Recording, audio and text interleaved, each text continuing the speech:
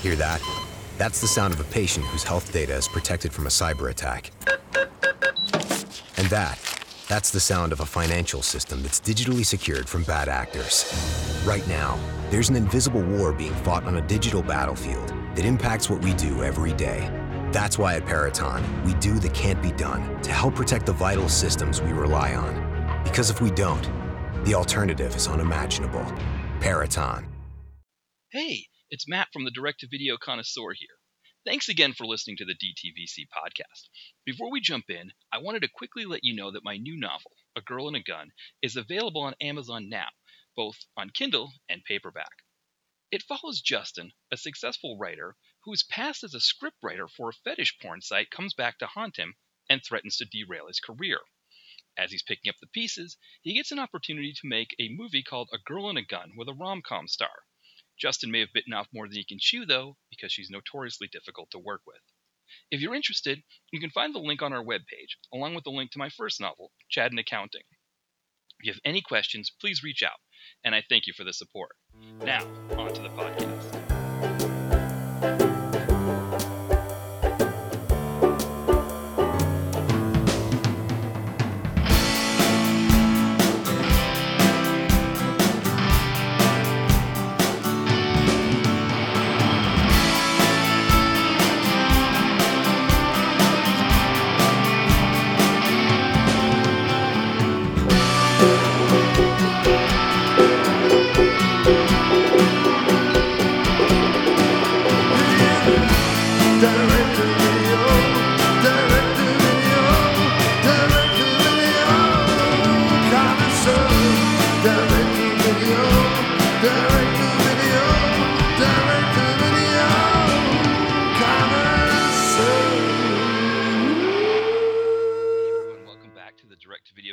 As always, this is Matt here, and I am joined once again by screenwriter Tom Jolliffe.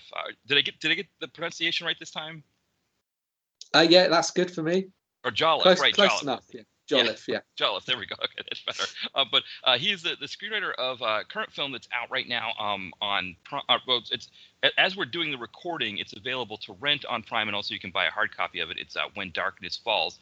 We think by the time this episode airs, though, that you might have more streaming options for it. Yeah, so I think we should have Hulu, and then beginning of September we're looking at Tubi and Peacock. Excellent. And then this is just for the United States, right? The UK will be coming later. Yeah, so just US at the moment, and then we're just sorting out other territories as we speak. So yeah, hopefully a few more before the end of the year, and maybe the UK. So we'll see. Perfect. Yeah, and if anybody wants more information about that, if you go back in the archives, I can't remember exactly what number episode it was that we did, but it was only a few episodes ago from this one. You can go back and see that we talked about the film in much more detail, and then of course there was a blog post on it as well. So if you need more information, go there. But definitely a film everybody should be checking out once it's available in your territory.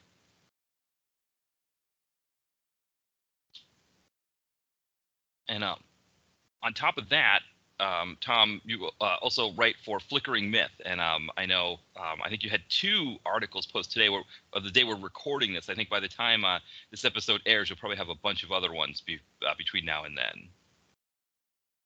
Yeah, I can imagine so. I think I tend to do between sort of 2 and 3 a week, so I never quite know when they're going to go up. So yeah, it'll there should be quite a few up between now and then. Yeah, the one that you had, so it's a couple of days ago. The one that that really caught my eye was an article that you did about 90s comic book adaptations, which I think is a fascinating read in the current movie and TV environment. Yeah, it kind of struck me that I was sort of looking back over a couple of films around the time just before I wrote it, including Barbed Wire, and then I just started thinking about how many of these kind of films that were being made at the time. Before everyone was sort of, firing them out, trying to make something stick, and very few of them kind of worked. But it was an interesting time with lots of interesting characters, I guess.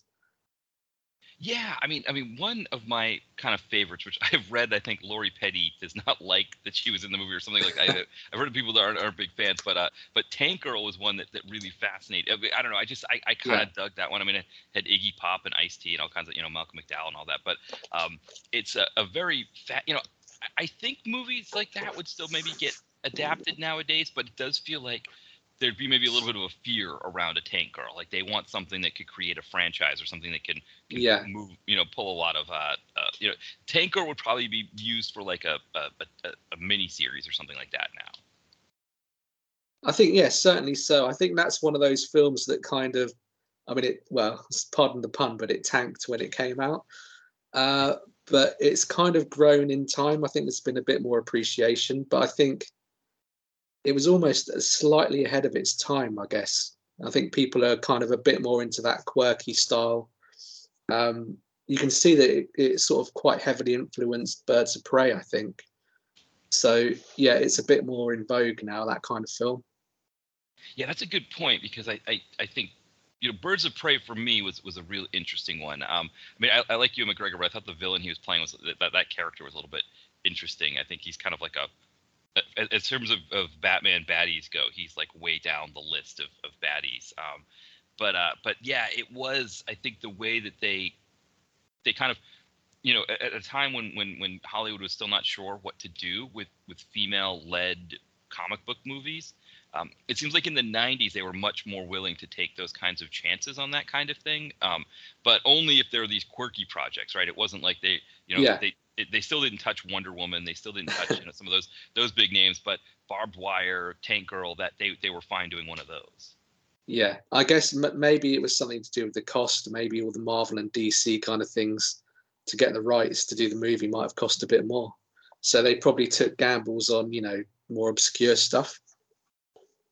Yeah, I mean, it is fascinating too when you look at like what Marvel, you know, are, they were kind of starting to transition into being what we understand Marvel to be, but then it was kind of also kind of a hiccup too, right? Because it was like the early 2000s that Marvel was making movies, but they were all still the standalone kind of things, and they had like they're kind of varying degrees of quality. Like I think I know Daredevil's one that people pan quite a bit, and then of course they made the Elektra sequel off of it, and so it was like, but I think in the 90s I think you start to get like Blade, and there's a sense that like, okay, we can use some of these comic book franchises to make movies, that the technology might be there or something like that, and then it sort of goes and then it fades away, and then you get Iron Man. I guess what was that, like 08, 09, something like that, where Yeah, there's suddenly a concept of like, oh, what if we put them all together and make them these interwoven things, and put a huge budget behind them and all of that, and it changed the whole thing for us. yeah, definitely. I think it was a unique idea, and I think it's quite a gamble really, because you've got to rely on audiences kind of coming to this one and then that one, and some of the films you'll go in and then they'll be referencing things that you might not have seen in a film before, but they're kind of catering to the audience. I think that's going to be seeing pretty much all of them. So, if someone's referencing, two or three films back on a different character, they'll kind of get the reference, I think. Yeah. So it's funny because I haven't really been keeping up with much of the Marvel Cinematic Universe stuff, but I remember when the buzz was out that Kingpin was in the Hawkeye TV series, and I had seen the Daredevil TV show, and that was on Netflix, and so yeah, it's like the idea that like for somebody who was just watching the movies and just sort of thinking the movies were great and that was doing enough for them, and maybe they were sort of dipping their toe in the TV shows, they find out that here's this character who was in seasons 1 and 3 of a full sort of, 3-season run of Daredevil, that they and of course Disney Plus ended up picking those series back up from Netflix. But yeah, that idea that suddenly like, oh, do I need to go back and watch a TV show that I probably didn't watch before? Yeah, I think for me, I think Black Widow I was watching, and they were referring back, to stuff that was happening in, I think, Iron Man 2 or something, Yeah. as far back as that. And I was a bit lost on the kind of references. So yeah, sometimes it can go a bit too far, but yeah, generally I think it's worked quite well for them to link everything together. Yeah, and I think that was like one of the things that I think with comic book movies that made them maybe not work as well initially, that Marvel Cinematic Universe tapped into, that I think did work, was that in the comic books the characters were somewhat connected. That was interesting because in the comic books they would have their own storyline. So like if Spider-Man showed up in Daredevil, it didn't necessarily affect whatever was going on in Amazing Spider-Man or Spectacular Spider-Man or something like that. It was just him appearing in Daredevil, but it was just the fact that they could all appear together, that you could see them all together. And in these the way that theatrical movies were done in the 90s, I think kind of really 80s, 90s, into the early 2000s, was that Marvel didn't like to give out a lot of their characters at once. I think that was like the big thing with the Fantastic Four movie, that you could have the Fantastic Four and Doctor Doom, but you couldn't have anybody else. That was it for that movie. Yeah. You couldn't use anybody. And it did lead to some interesting things because, of course, with the rights agreements where Fantastic Four and X-Men went to Fox, and included in Fantastic Four was Silver Surfer. So then when they decided to do the Infinity War saga, they hadn't gotten the rights back. They hadn't, I guess, Disney hadn't bought out Fox yet to get those characters back. But then, so you're doing that movie without Silver Surfer because he's included in this other deal, or Sony had to lend Spider-Man to the Marvel Cinematic Universe, or they almost got to, I guess, collaborate together on it so that Sony can be included in that kind of thing. Yeah, it's very complicated, I guess, behind the scenes. And then obviously at the moment, Spider-Man's in a whole kind of other issue, sort of being kind of halfway between Sony and Disney. So that's going to be quite interesting to see what they do there. Yeah, and I think that was like, in the 90s, it was much more common that all of them were siloed. That, the Punisher movie with Dolph, it's like, yeah, there wasn't going to be Spider-Man showing up, even though he, had his origin in Spider-Man. And then when they make the Thomas Jane movie, same thing. He doesn't appear. And then we get the Marvel Cinematic Universe. They introduce him there in Daredevil with Elektra in there. And it just has a kind of a different kind of energy when he's introduced with somebody else or in somebody else's movie, as opposed to just being his own thing, and he doesn't exist with anybody else, and he's just doing Punisher stuff in this one, sort of siloed universe. Yeah, I mean, it'll be interesting to see if it kind of carries on that way, or whether that trend will sort of burn out a little bit. But yeah, we'll see. I guess it's a kind of an interesting phase coming forward. With Marvel. Oh no, go ahead. Sorry. Yeah, so I mean, yeah, with Marvel, the next phase is going to be quite interesting because I think there's been a little bit of an underwhelming feel, I guess, with the latest one, off the back of Endgame and Infinity War. So they kind of need to sort of be getting up a level with the spectacle and everything. So it'll be quite interesting to see what they do to kind of keep fans on side. Yeah, I think from an investment standpoint, it was a lot easier before the TV shows. And I think before with the TV shows, with like the ones that they did on Netflix, where you had Daredevil, Punisher, I think Iron Fist, and what else was there? Luke Cage. Jessica Jones.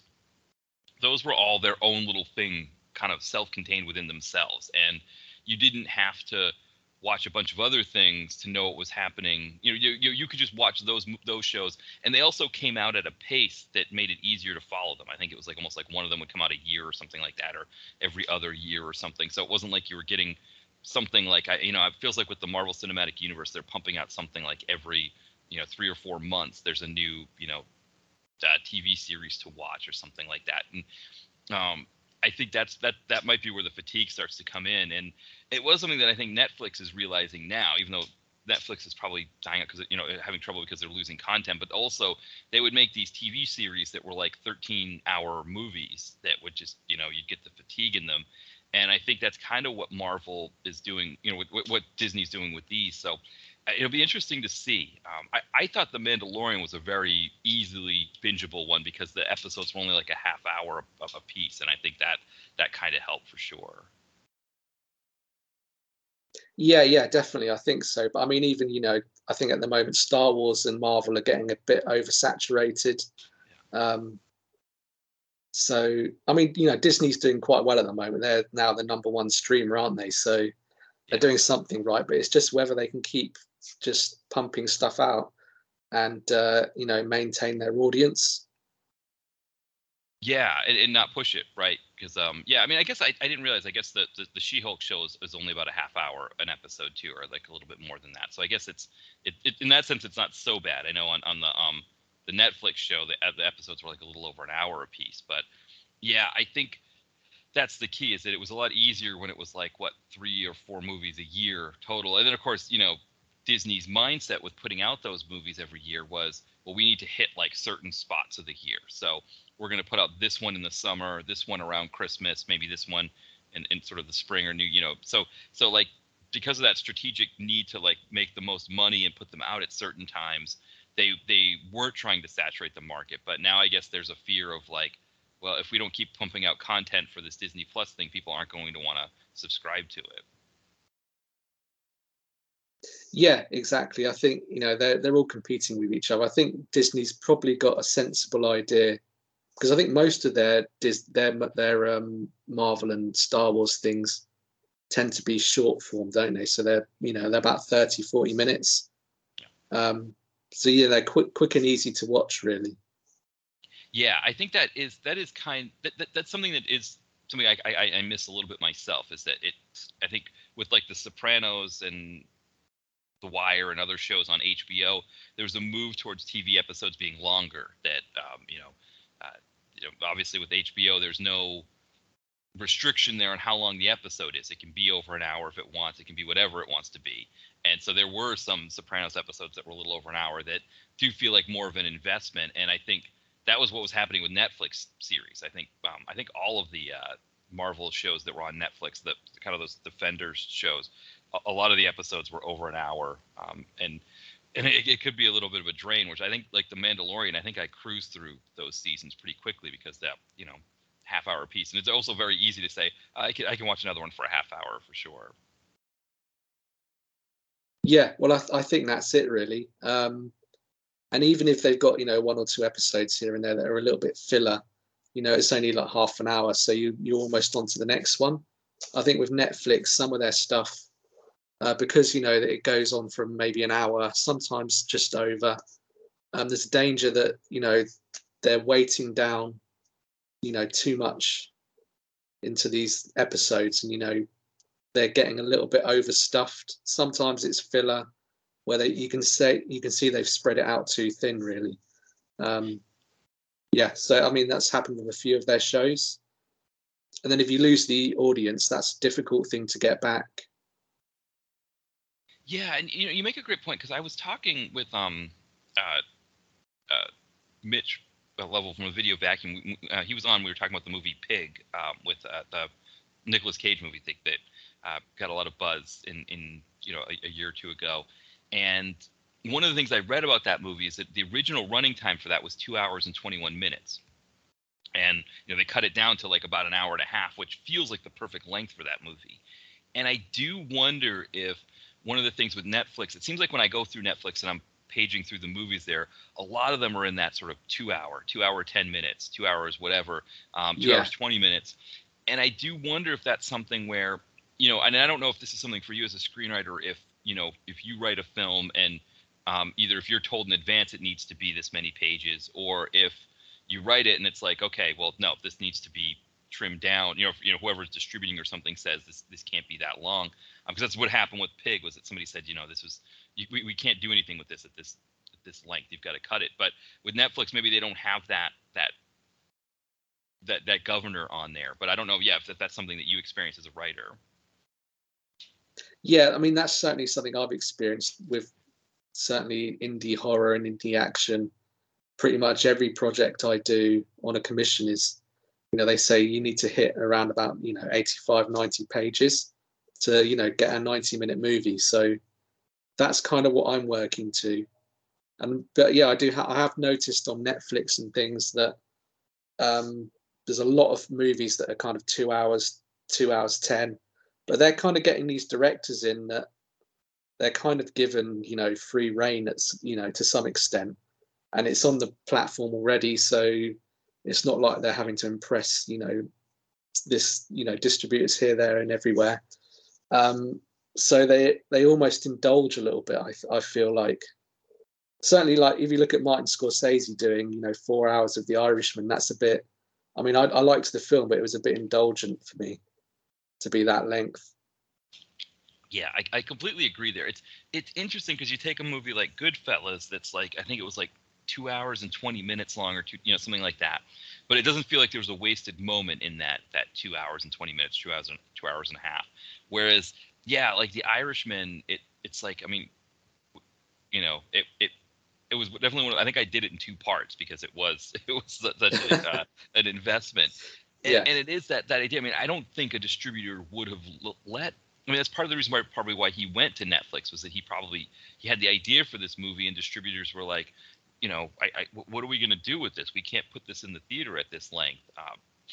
And I mean, I know it did screen on theaters here because I think Netflix wanted to have the prestige of it possibly being nominated for Oscars, so they did screen it on theaters in the United States and probably across the world. But I do wonder, and it is one of those things where, I think from Scorsese's standpoint, he would think, well, I'm an artist, I'm an auteur, like, I shouldn't have a distributor telling me how long my movie should be. But there is a sense maybe too from an entertainment standpoint, right, that you've got to sort of trim these things down a bit.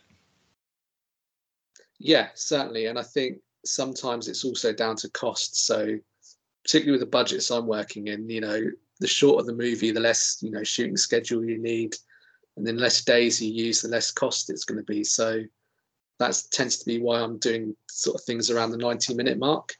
But I don't think they're pumping so much money into things at the moment, Netflix, that they're maybe not so worried about, saving too much money. They've got quite a lot of films that are costing, $100 million plus. Yeah. I mean, that's a good point too, right? That, like, yeah, if you don't have to, if you can get it shot in like a week, or if it needs to be shot within a week, making it quicker too. And I remember I talked with somebody who I can't remember the name of his movie. I think it was like the Coven. He's an indie filmmaker in England who he'd made this film. He sort of wrote and directed it, and the movie itself came out to about 105 minutes.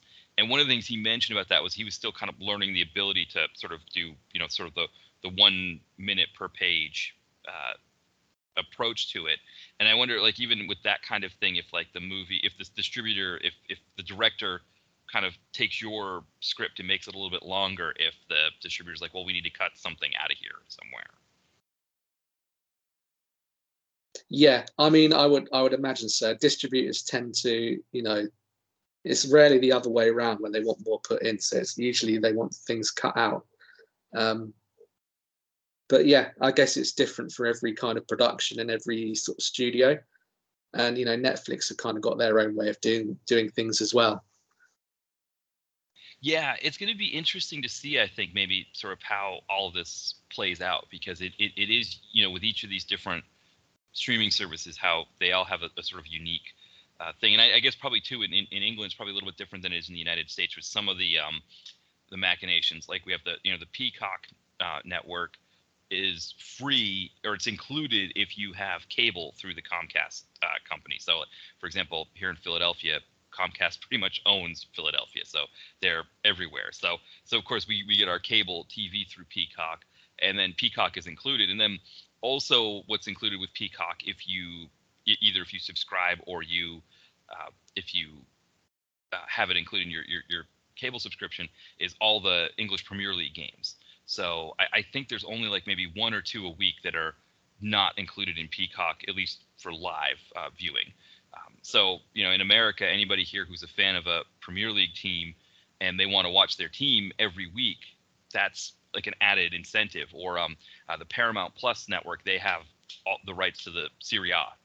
So anybody who has a Serie A team that they follow, they'll pay the extra for Paramount Plus. And then of course, I think Showtime can be bundled with Paramount Plus, and so all of them have that. I think Disney, for example, they pair up with ESPN Plus, which for me is big because ESPN Plus has all the NHL hockey games, but they also have like, La Liga and the English Championship division. So that the second tier there. So it's interesting too, like how Netflix is they're kind of out on all of those kinds of things because they don't right now at the moment have any sort of connection to any of those other areas like sports leagues or things like that. Yeah, I guess that's probably, part of the reason why their business model is starting to kind of go downhill slightly, because I'm pretty sure they've consistently been operating on a loss as well. And yeah, they seem to be losing subscribers. Yeah, because I think a lot of the things that they wanted, like a lot of it is their own content now, because a lot of what I think they want to be able to show, these other streaming services have pulled it. But then, the other like a Major League Baseball here in the United States, Apple TV has a game that they air every Friday. Peacock has one that they air every Sunday morning.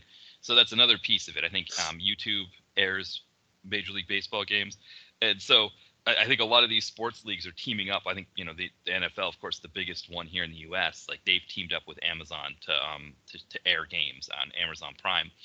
So yeah, so it's like Netflix. And I don't know if Netflix has ever considered. The one that Netflix did have a lot of success was they had I think it was like a documentary series that was airing at the same time as the Formula One season, and that did do a lot of business to pull people into watching Formula One here in the United States, because in the United States, Formula One has never really been as popular, I think, as it is in Europe.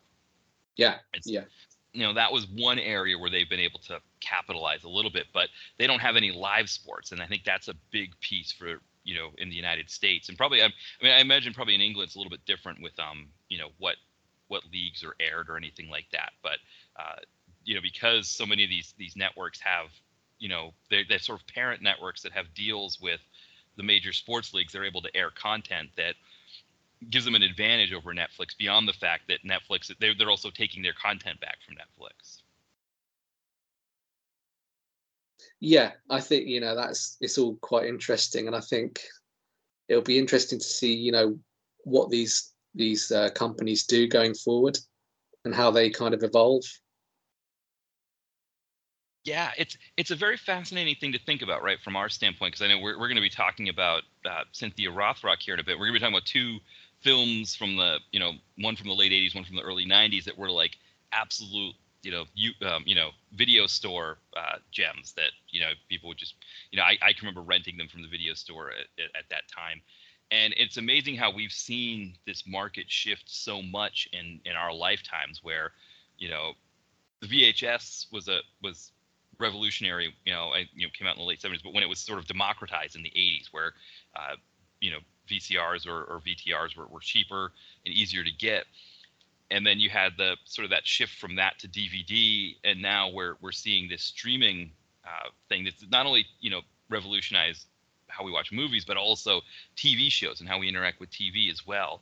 And, we're seeing that all happen in the span of like maybe 30 years. And like you said, we don't really know where it's going to go from here, because it's already gone in so many different directions that we didn't expect. Yeah, I think, certainly it's an interesting one, and it's one of those I've never been, I've never quite understood exactly how you quantify success and, what is important to studios like Netflix. Back in the video store days, you would know how well you did by how many tapes you rented out, basically. So, it's difficult.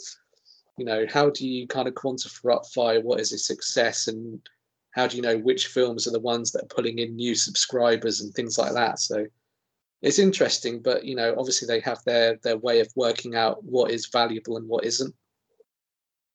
Yeah, and Netflix, from what, I think what we were reading, like with things like, was it Bird Box? Was that the one that had like the huge buzz around it? With Sandra Bullock. Like, one of the things I've been reading about with them is that what they publish as success doesn't always equate to what they see as success, because sometimes they want to generate buzz around something or make something seem more successful than it is to get more people on board with it or make them seem like they're doing better when, I mean, I think with sometimes with ones like Bird Box, they count, somebody who maybe fell asleep while watching and started in on the next one. Yeah. And it's like, how much of it counts as an actual stream? Is it watching half the movie? Is it the whole movie? Is it the opening 15 minutes? And like you said, right, like what do they consider to be success? If every Bird Box has 1,000,000 15-minute views, is that considered something? And it's like, I think maybe from them, in terms of them outwardly telling us what's successful, that might be a rubric that they might use to be like, oh yeah, Bird Box had however many million views, but maybe a large percentage of them were just like people falling asleep and having the first 15 minutes before they turn it off. And yeah, like what they consider success and then what they tell us is success is another piece of it, where before it was very obvious. It was like, okay, the Nielsen ratings box, or like you said, the video store, the person who owns the video store knows, like, okay, I pulled in the Cynthia Rothrock movie, China O'Brien, and I have trouble keeping it on the shelves. I'm going to buy another copy of it. It's that popular. And the next time another Cynthia Rothrock movie comes across in the catalog, I'm going to pick that up right away because it seems like those really sell. And it's kind of a very easy marker of success, I guess. Yeah, and in terms of producing the movies and making them, getting them distributed, it was a lot simpler, really. You'd know that if you've shifted, if you've made $20 million worldwide on a tape, that you're going to make something else with the same star, and it's going to be, they would put a reasonable amount of money into it. I think with the streaming thing, the only negative really is that the sort of payouts and buyouts aren't really that high comparatively, to what they used to be.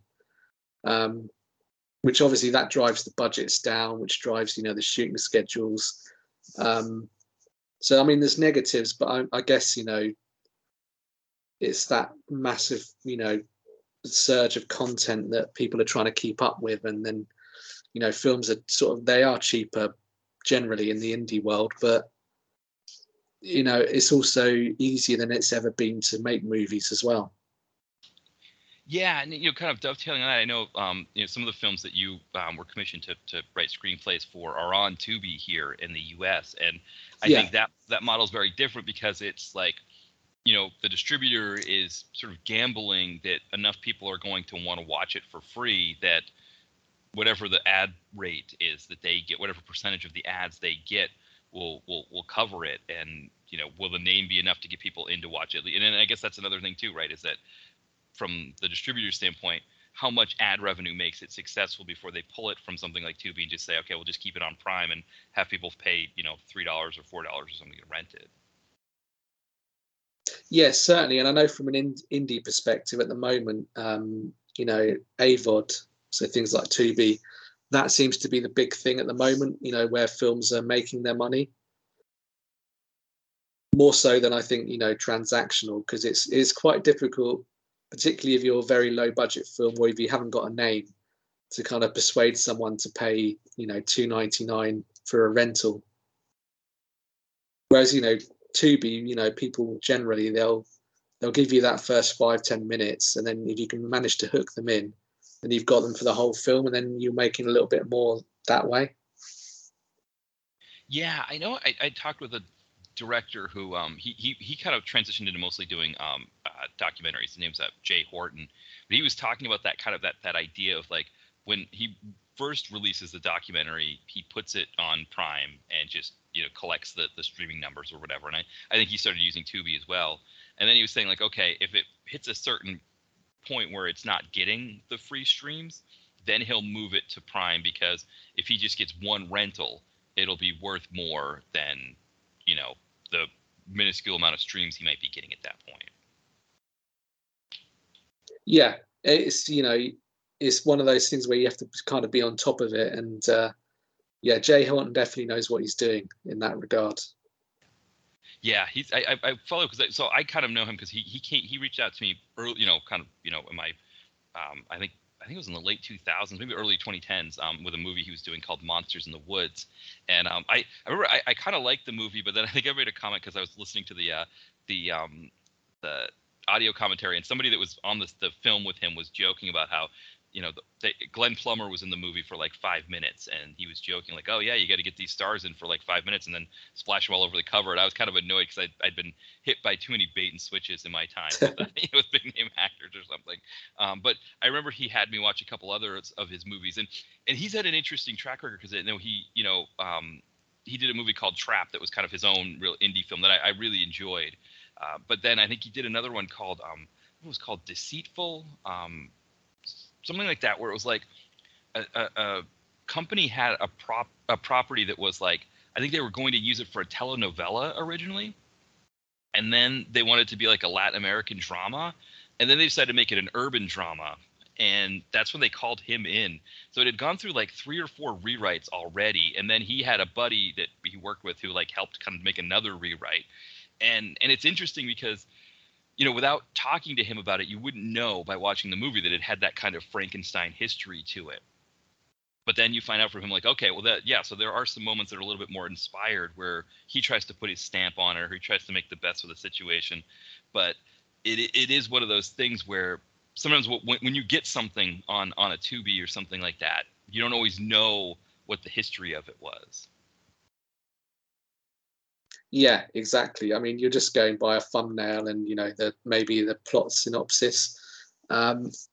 It's interesting, and I've seen it since I've been writing the movies myself and kind of seen the evolution in my scripts and then the evolution to screen. I've kind of seen that process, and it can be quite interesting, and they can be very Frankensteinian. Yeah, I imagine that must be. Yeah, I know we've talked about this when you were on last time too, about how you kind of like I mean, what was it the Amityville, the Witches of Amityville, was that the one, or where you had originally it was going to be 2 couples and then they changed it to just 4 women? Oh, I think that was Van Helsing.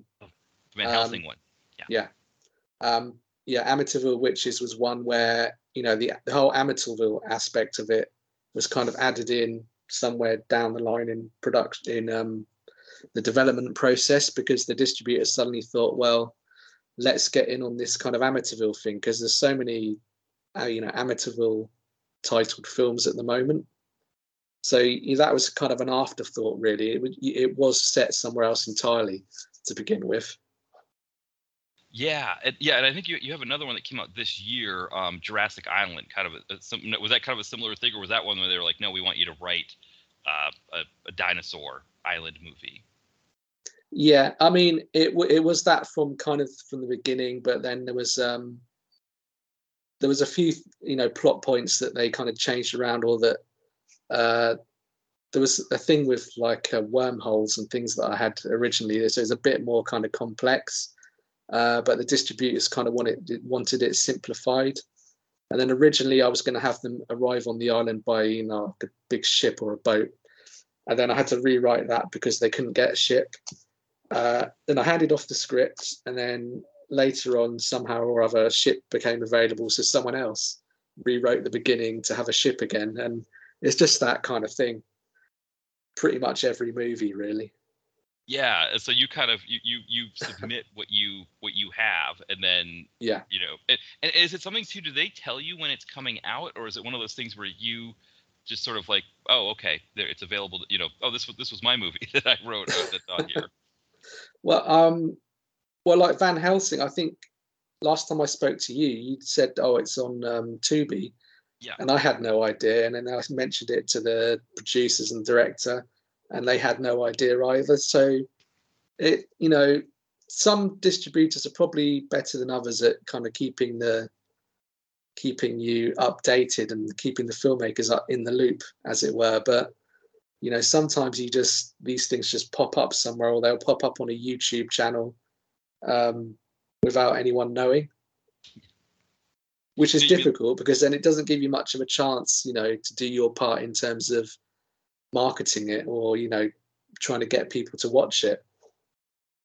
And when you say it comes up on the YouTube channel, do you mean like somebody like got a copy of it and uploaded it on there, or that like the distributors put it I mean, occasionally they do get pirated and put on YouTube, and it's a difficult process unless you're going to pay companies to kind of get them off the channel. But there are distribution channels as well now on YouTube. So there's one called V Horror that kind of takes films on, and it's usually just a small kind of exclusive window. So they might do it for a month or two, then it gets pulled, and then it gets distributed via Amazon.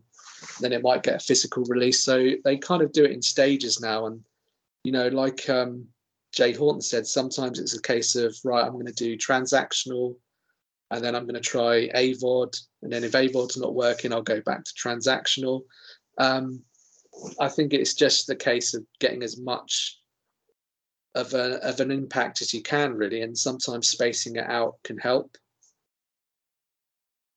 Yeah, and if a movie, like, let's say the movie was pirated, let's say like Jurassic Island, that's on Tubi now, or Wrath of Van Helsing, if they end up on YouTube illegally like that, does that affect sort of the commission that you got for the film, or is it more like other people who's sort of maybe in their contract they were supposed to get some of that revenue? I mean, I think it'll affect the distributors more than anyone else, really. It's difficult. It's just piracy affects everyone. It's a hard thing. I think that's one thing about AVOD, is that, you know, people will go to the official source because they can watch it for free. So that is one advantage, I guess. Yeah, I mean, one of the rule that I try to follow with the with YouTube is that if the movie is newer and it's available either on AVOD or even just to rent, right? Like if it's like a movie like I don't know, like The Gardener with Gary Daniels or something like that. That's like, but even like something that's not quite as new, but it's available to rent on one of the streaming services, I'll go there first. And then if it's an older movie and it's not available anywhere else and somebody's put it on YouTube, then it's like, okay, yes, I'll go to YouTube to see it. But I think that's part of the thing, right? Is that when it's, I think the other thing too with that Tubi and those places offer that's better is that they're going to offer a better quality print too than somebody who's just ripped it and put it on YouTube. Yeah, definitely. Because I mean, for the most part, they're put on with a level of care, and they've gone through QC. So I mean that's it. I think even sometimes people will put something on YouTube illegally and they'll still put it through with adverts on, so they're trying to make money as well. It's difficult, but we've had to adapt to it and deal with it, really. Yeah, and I think maybe this might be a good segue too into talking about Cynthia Rothrock, because I think the movie that the first of the two movies we're going to be talking about, China O'Brien, shockingly isn't available on any of the streaming sites, but also there isn't like a high quality Blu-ray available of it. I think maybe in the UK there's a DVD for UK region, but I don't think there's even a USA region 1 DVD available for it. No, it's difficult with a lot of these early 90s kind of video films, that some of them, there's been, companies that are long dead. So that makes, rights a whole kind of very complicated issue. When you're trying to get prints, or you're trying to, put something out on a DVD or a Blu-ray. So, I mean, Cynthia Rothrock doesn't have many Blu-ray releases, which is a shame, really. A few more in recent times, actually, which is good. But it's difficult. Sometimes your only option is to see a VHS rip on YouTube. Yeah, and I mean, I think like you were talking about, like, I think the Tiger Claws movies are the ones that were recently put on. I think was it Vinegar Syndrome that did the Tiger Claws movies, or Arrow? I can't remember. It might have been Vinegar Syndrome, and they've done another one called Righting Wrongs. So, yes, yeah, and there's been one or two other Cynthia films that have had a decent kind of HD transfer. So hopefully that'll be more common. Yeah, because I think the two that we're going to be talking about here are such that I think given some of the films that do currently have Blu-ray releases on, like maybe like MVD site or Arrow or even some of the Vinegar Syndrome was like some of the ones that they've put out, you think like, okay, well, how is China O'Brien being left out of this, or Lady Dragon? I think Rage and Honor do have DVD, like they're not like Blu-ray DVD releases, but I think they do have they at least have DVD releases here in the States. Yeah, I can imagine. So the other problem is, even with DVDs now, a lot of these films would have been very early DVD releases probably, and a lot are out of print. So even if I could maybe look on eBay for a China O'Brien DVD, it's going to cost a lot of money because the price is going to be pitched up quite high. Yeah, I'm trying to think what I saw it listed as, because I think, of course, in the United States, I think it was like $25 for that, the Region 2 DVD. And then, I know I had to buy it on VHS when I reviewed it for the blog. I'm pretty sure. I think that's what I did. I think I've got a VHS copy of this somewhere kicking around. And so I don't know what I did with it, but yeah, just looking at the images here. Yeah, so that's what it was Netflix originally said that they had it on DVD, and it was like in this like very long wait category. So there must have been a DVD at some point that went out of print, but I think I was like scouring Amazon for like months, just like waiting for the time to come when it was cheap enough, and I was able to find a copy that was good enough. And at that time I had the ability with my computer. I had a program and a plugin that allowed me to hook my VCR up to the computer so I could get images directly from the VHSs. Oh, okay, yeah, that's cool. Yeah, so I think it would be nice if they, I think, especially for collectors out there, I think there are a lot of people that would, I think there are enough people that would buy a China O'Brien Blu-ray that it would, I think that it would be worth it. Yeah, definitely. And I think when you look at it, you've got the sequel as well, and then you've got Lady Dragon as a sequel. So there's always that option that you can do a double set.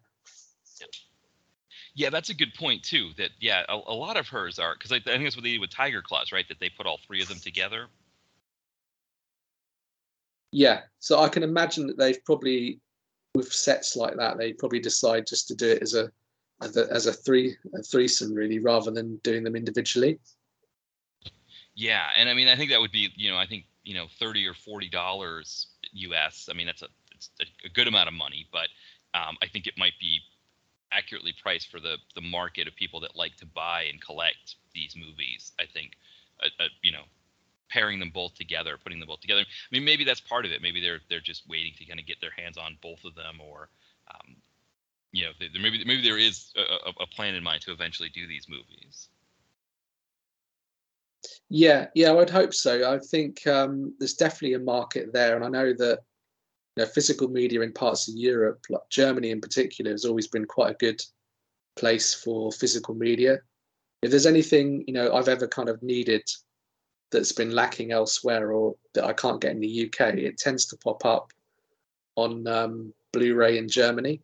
So even some of my own films, they've only really got Blu-ray releases in Germany, whereas every other territory is usually just DVD. Yeah, or and streaming's probably like a big part of it too. That now, and I get that too. Like I think that's one of the things I know for me. My wife and I, we don't do a lot of physical media, but I think sometimes with those collectors versions, it's like, okay, let's do it. Or like in your case with When Darkness Falls as an indie movie, I think that's I always kind of suggest that to people, like if you've got the money, sometimes that's a good purchase just because you're supporting indie that way. But I think too, like with a company like Vinegar Syndrome, to be like, okay, yeah, if you put out these two China O'Brien movies in a Blu-ray and people buy it, if it gets sold out, then I mean, I think like Action USA was one that did sell out when they first released it on Vinegar Syndrome. And I think maybe that proved to them that like, yeah, the market's there for people to want to buy those movies. Yeah, definitely. That's it, really. You kind of do a limited run, and then you can, if needs be, you can just make on demand after that. Yeah, which it's another great part of the current like industry, is that you have that sort of on-demand part of it where you don't have to feel like you're left with a bunch of stock. I think that's how Amazon's model works with me self-publishing my novels, is that they don't have to charge me anything to self-publish my novels. They just, whenever somebody wants to buy the hard copy of it, they just produce it at that time, take a cut for how much the paper and shipping cost, and then that's it.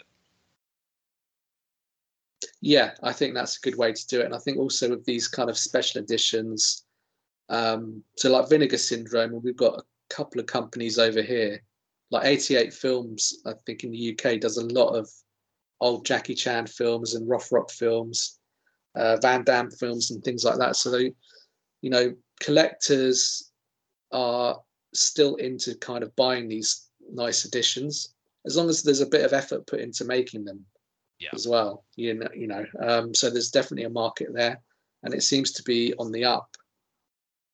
Yeah, I agree, and I hopefully we're, maybe, people will, come back to this podcast episode in a year and say like, hey, maybe we'll get comments from people saying, hey, there's a Blu-ray. It's like, yep, there is now, but as us, talking about it, there wasn't, but why don't we get a little bit stuck in on these two films? I think when you were on the last time and we were talking about what a topic might, or who we might discuss if you wanted to come back on, and Rothrock came up.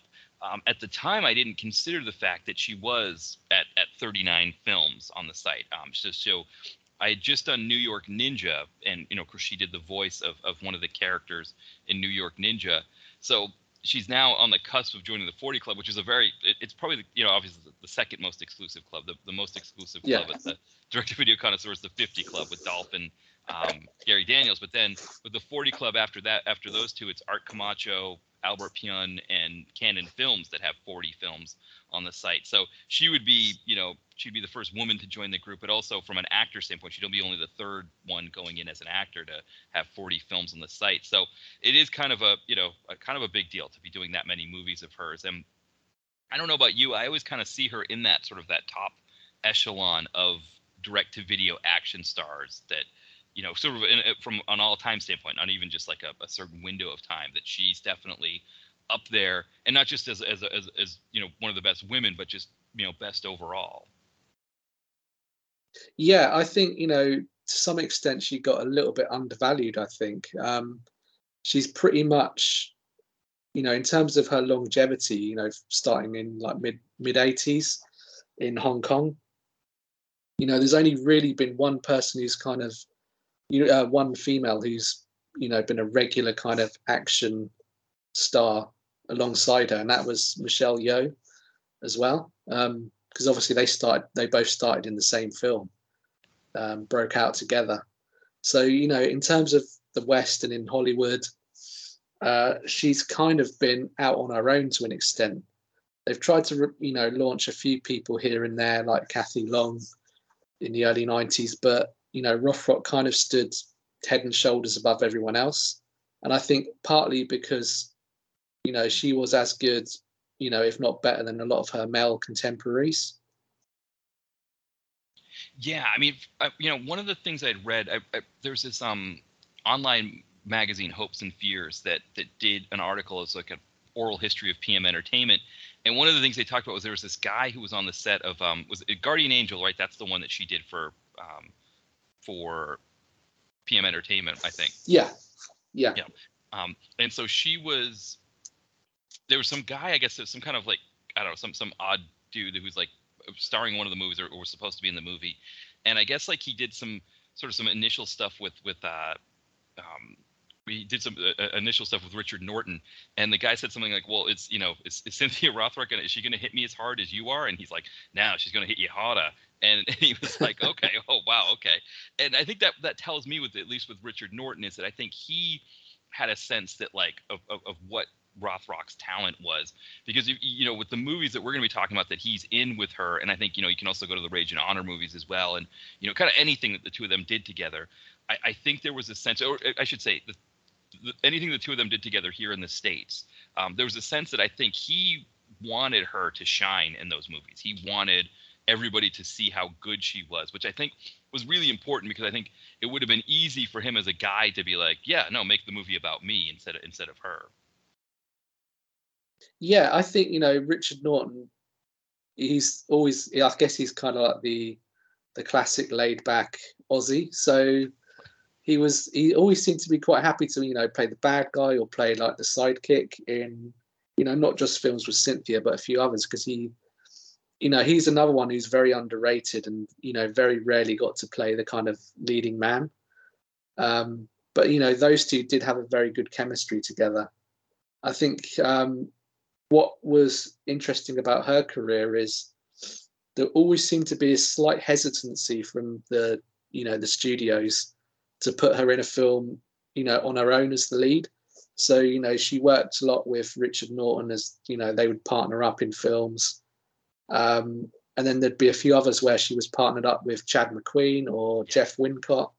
And I feel like maybe they could have had a bit more faith and just, had her basically take the film, herself in, a few of those.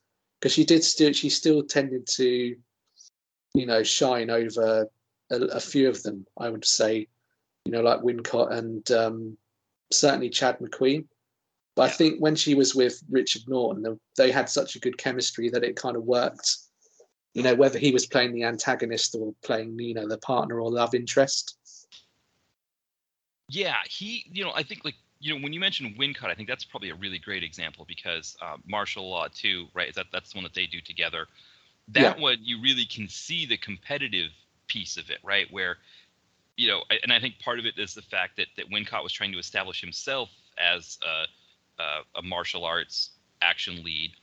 And so there was a sense that he wasn't going to take a step back to let Rothrock. But I think in the way that still works, that dynamic still worked in that film where he's really pushing to try to be the lead of the movie and she's pushing to be the lead of the movie. But I think Wincott is one that I really love. But I think you say, just from an athletic martial arts practitioner standpoint, Rothrock was even better than someone like him, who still was really great. She had, and I guess maybe as a woman to break into the industry at all, she had to be that level of talent. But I think, Martial Arts 2 is maybe a good one for people to watch in that sense that you can sort of see her. Wincott's definitely not, like you said, like that sort of the laid back Aussie that Richard Norton is. Yeah, I guess also that the fact that. Hong Kong action is so kind of intense and different to what anyone else kind of knew. They both started in Hong Kong, so they started in the toughest kind of action format that you could do. So coming over to Hollywood together, they've kind of done their dues over in Hong Kong, and then to an extent, it's a little bit easier, I guess, when you come over to the West. But I think what they both found challenging often was, having to hold back or having to kind of miss your kicks and hold back a little bit. So that was one thing they both had to adapt to. But I think there was that kind of kinship between them that they both kind of come from Hong Kong and earn their stripes to an extent. Yeah, for sure. And I think that was something that Cynthia Rothrock has her own YouTube channel where she sometimes will do some behind the scenes on some of the movies in the past that people knew. And I think Tiger Claws, I think, was one of the ones where, I was sort of looking at her her bio, and Tiger Claws, I think, is one of the first ones that she did that was an American production because, she did, I guess Fast Getaway, but I think maybe Tiger Claws was shot before it. And then the other ones, like, the China O'Brien is a Shaw Brothers production, some of the other ones. And so I think she was surprised at, the way the production was run. And of course it was, Jalal Merhai's production, so it wasn't always, I think one of the stories she told was in Tiger Claws 2, he hadn't paid Bolo Yeung yet. And, and I guess he was angry. And I guess Rothrock's mom was on the set. And I guess he, Yeung just walked out. He's like, I'm not shooting unless you pay me. And so I guess Rothrock's mom went up to Rothrock and said, oh, man, Bozo just walked out and walked off the set. And she was like, seems not Bozo, it's Bolo. So I think she was also, I think, it was a bit of a transition for her to get used to it. But, one of the other things, too, with her being a female leading lady, I was looking at it kind of at the time and, in terms of, you'd have a lot of one-offs, like a movie like Silk that would be, a one-off that was led by a woman. But you never really had these sort of franchises that Rothrock was doing, except for, the only other equivalent I could think of was when Andy Sidaris with his Lethal Ladies movies, when he turns the franchise over to Donna Spear, I think it maybe Savage Beach, when he decides that, okay, the Abilene family member who can't shoot straight will diminish that character and have her take over as the lead, which is a weird thing to think about, right? That you're talking about a movie series that's as much about like, women being topless and, topless hot tub scenes and all of that, but that, there's still an action franchise that's really kind of the only other one that you can think of, or that I could think of at least, that was led by a woman at that time. So Rothrock really was by herself. That there were other stars like you mentioned Michelle Yeoh, who a lot of her stuff was still being done in China. I think you mentioned Kathy Long. Karen Shepard is one, but a lot of them were one-offs. And Mimi Lesios, her films never really quite touched what Rothrock did here. So she was very unique in that sense too, that there really weren't any other women that were doing what she was doing. Yeah, I think, and even in terms of, Hollywood, they would tend to do, you'd get, the, I guess, quote unquote, actresses who would come in, do an action film. So you maybe had Meryl Streep doing The River Wild, and that'd be her kind of like her action film. And then someone else would do it. Obviously, Sigourney Weaver had a bit more because she had a whole franchise, and then Linda Hamilton as well. But, they would still venture back to, doing dramas. And I don't know whether that was partly where some of the bigger female stars in Hollywood just didn't want to get shoehorned if they had a bit of success in an action film, or whether it was just studios thinking, well, we want to try, we'll do a one-off here and see if it works, and then we'll do a one-off over here and see if that works again. But it was kind of a shame that there wasn't a bit more faith in, trying to push Rothrock out and, put a bit more money into her films. Because if you look in the early 90s, there was this big push to, get studio films with new action stars. So they had Jeff Speakman, Thomas Ian Griffith, and then, they were putting reasonable amounts of money in. And I think maybe, one of those studios could have taken more of a gamble on Cynthia. Yeah, no, I was thinking the same thing, because there was still that sense in I think in the late 80s, early 90s, when she starts doing films here in the US, that other than Van Damme, obviously he was a more martial arts based hero, but he also was like very ripped and had the muscles as well. And then Seagal was definitely, he did not have the traditional physique, but was more martial arts based. But we still were getting, how many, Schwarzenegger movies, Stallone movies, these big guys that just, big muscle bound guys that were doing the action films. And I wonder if there was a sense of like, I think like you said, they were trying it out with Speakman, they were trying it out with Thomas Ian Griffith, if maybe they thought it just wasn't working and they weren't going to gamble with Rothrock. I mean, another one that they didn't gamble with was Don the Dragon Wilson, who, it would have been interesting to see him get some big screen films. And, I think both of them, I think you're right. I think with Rothrock, seeing her in China O'Brien, despite the fact that it's a lower budget production, so it's hard to imagine it on a big screen, a bigger budget Hollywood production. But I think from a movie star standpoint, I think she could have carried it off. Yeah, definitely. I mean, I know with, guys like Don Wilson, Jeff Speakman following up Perfect Weapon, a lot of these guys were kind of unfortunate because they had kind of opportunities, that were put their way, or, for some reason or other, they just didn't come off. So, I mean, there was that rumor about a film called, I think it's called The Executioner. There was going to be Sylvester Stallone, William Friedkin directing, and at one point Cynthia was attached to that. So, she kind of waited around for that, and she got paid quite a lot of money. I think she said something when she was interviewed by Scott Adkins that it was actually the most money she'd made for a film that never got made. And, she was waiting around for that to kind of go into production. It was very, very close. And while she's waiting around, she has a chance to do China O'Brien 3, but she turns it down. Because she's waiting around for the big film, so to speak. So it's just those fine margins where, it's close, but it doesn't quite come off. Yeah. And, probably around that same time, she gets a TV pilot with Stacy Keach for Irresistible Force, which Yeah. would have been a network TV show here in the United States, probably akin to something like, the Sammo Hung TV show here, Martial Law, or, Walker, Texas Ranger, or something like that, which would have been another one that would have probably pushed her to the mainstream. And for whatever reason, CBS decided not to pick it up. So they just released the pilot as a standalone movie, which was just a, Die Hard in a mall kind of film. But I mean, she was electric in it. She was just fantastic and great to watch. I mean, that was a really enjoyable film. I liked that one. Yeah, I mean, imagining a weekly series with that, and I think that would have also been something that would have introduced the world to her, and they would have been like, well, we got to do something. And maybe it wouldn't have led to the big screen success that she would have liked, but I think it would have been something a little bit more stable. Like you said, she got paid the most for a movie that never got made with Sylvester Stallone. So, network TV would have probably also paid her more than any of her films did. Yeah, and you kind of get that, that mainstream. You're on TV every week, so it works quite well for Chuck Norris. Yeah.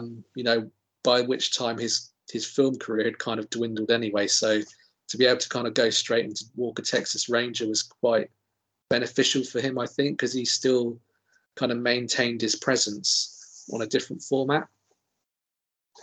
Yeah, and I think for Rothrock, as someone who's trying to break through, I think it would have had a similar effect. And I think,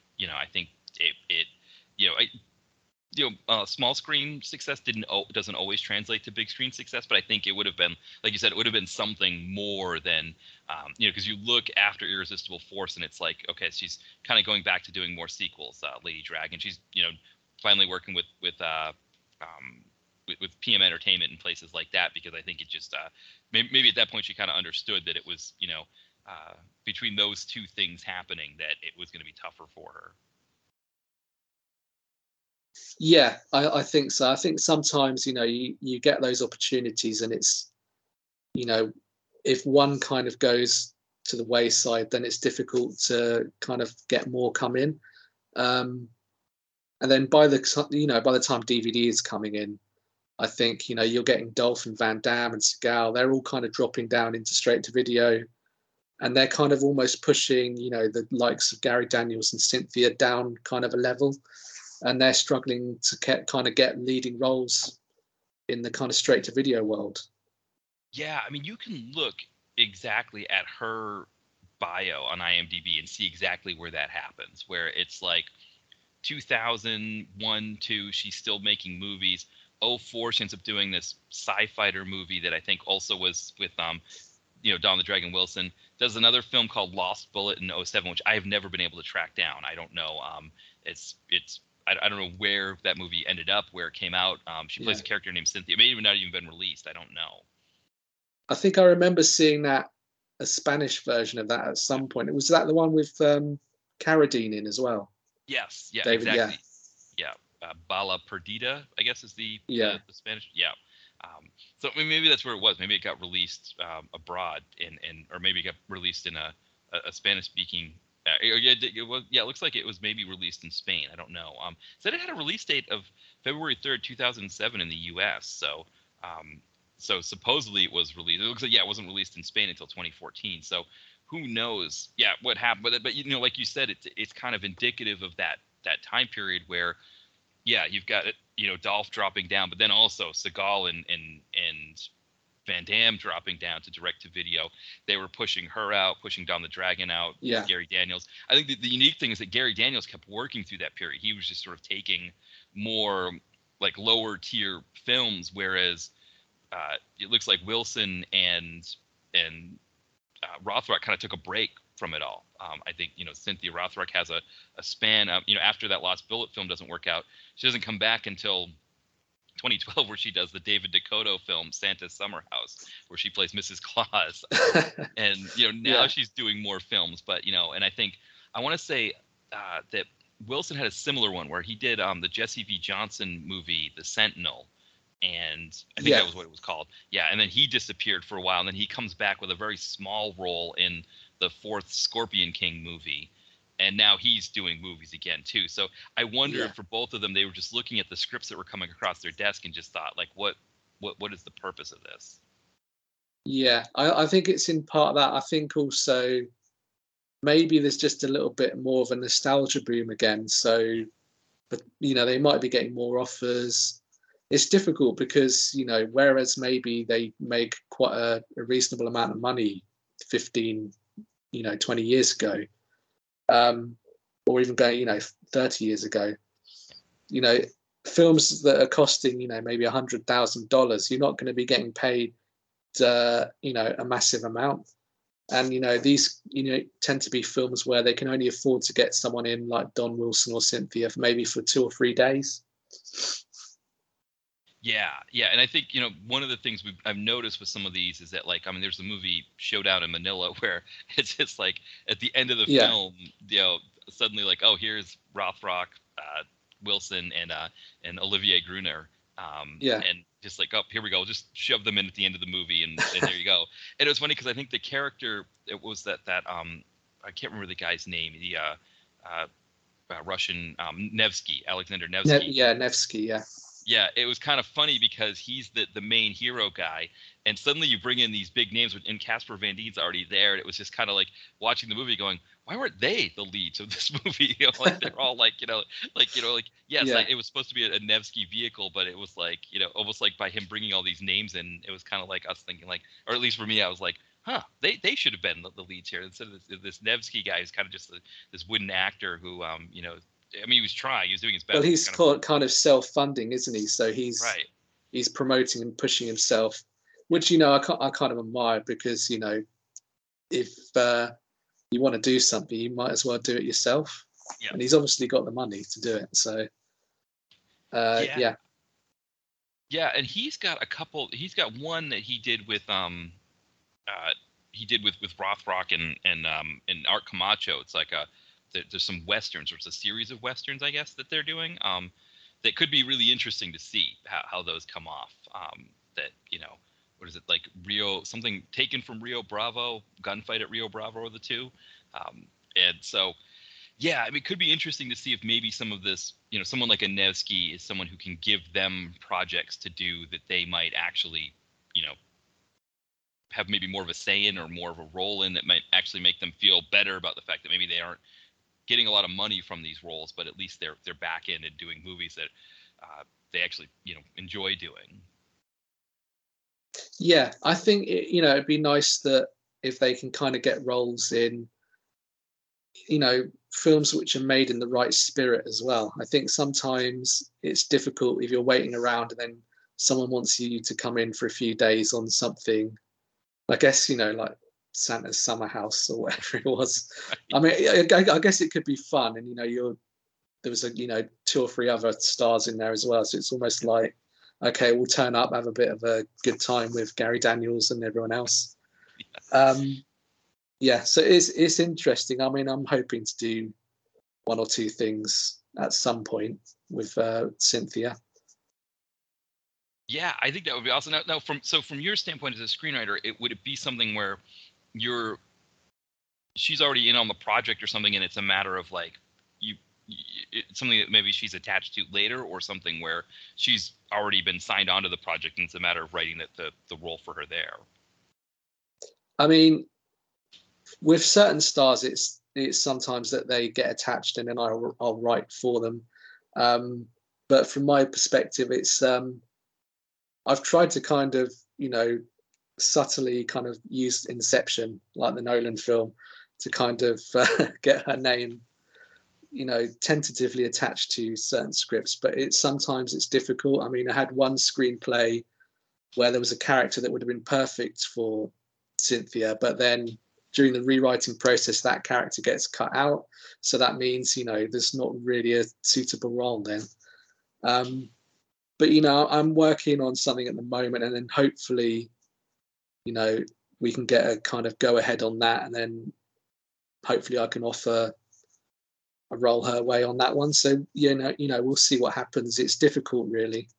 And sometimes it's about, the value of the name. So, my idea of value might be different to, some distributors. So we'll have to see, really. Yeah, that's an interesting thing. And maybe with the, like you said, with the nostalgia piece there, if if people would say like, okay, Rothrock is enough of a name because people are coming back to these movies and wanting to watch them, or like you said, if maybe the distributor would look at it and be like, nobody knows who she is, or nobody, which is a horrible thing to think, that people wouldn't know who she is, but maybe the distributor might say something like that. Yeah, I mean, it's different. Different distributors have different ideas of who's hot and who's not at the moment. Sometimes it can be just because someone's done 3 or 4 films in a year and they're kind of oversaturating themselves, like Eric Roberts maybe. Yeah. But I think there's been a bit of a nostalgia boom. She's got a couple of things coming out on Blu-ray, so they're getting nice re-releases like Righting Wrongs.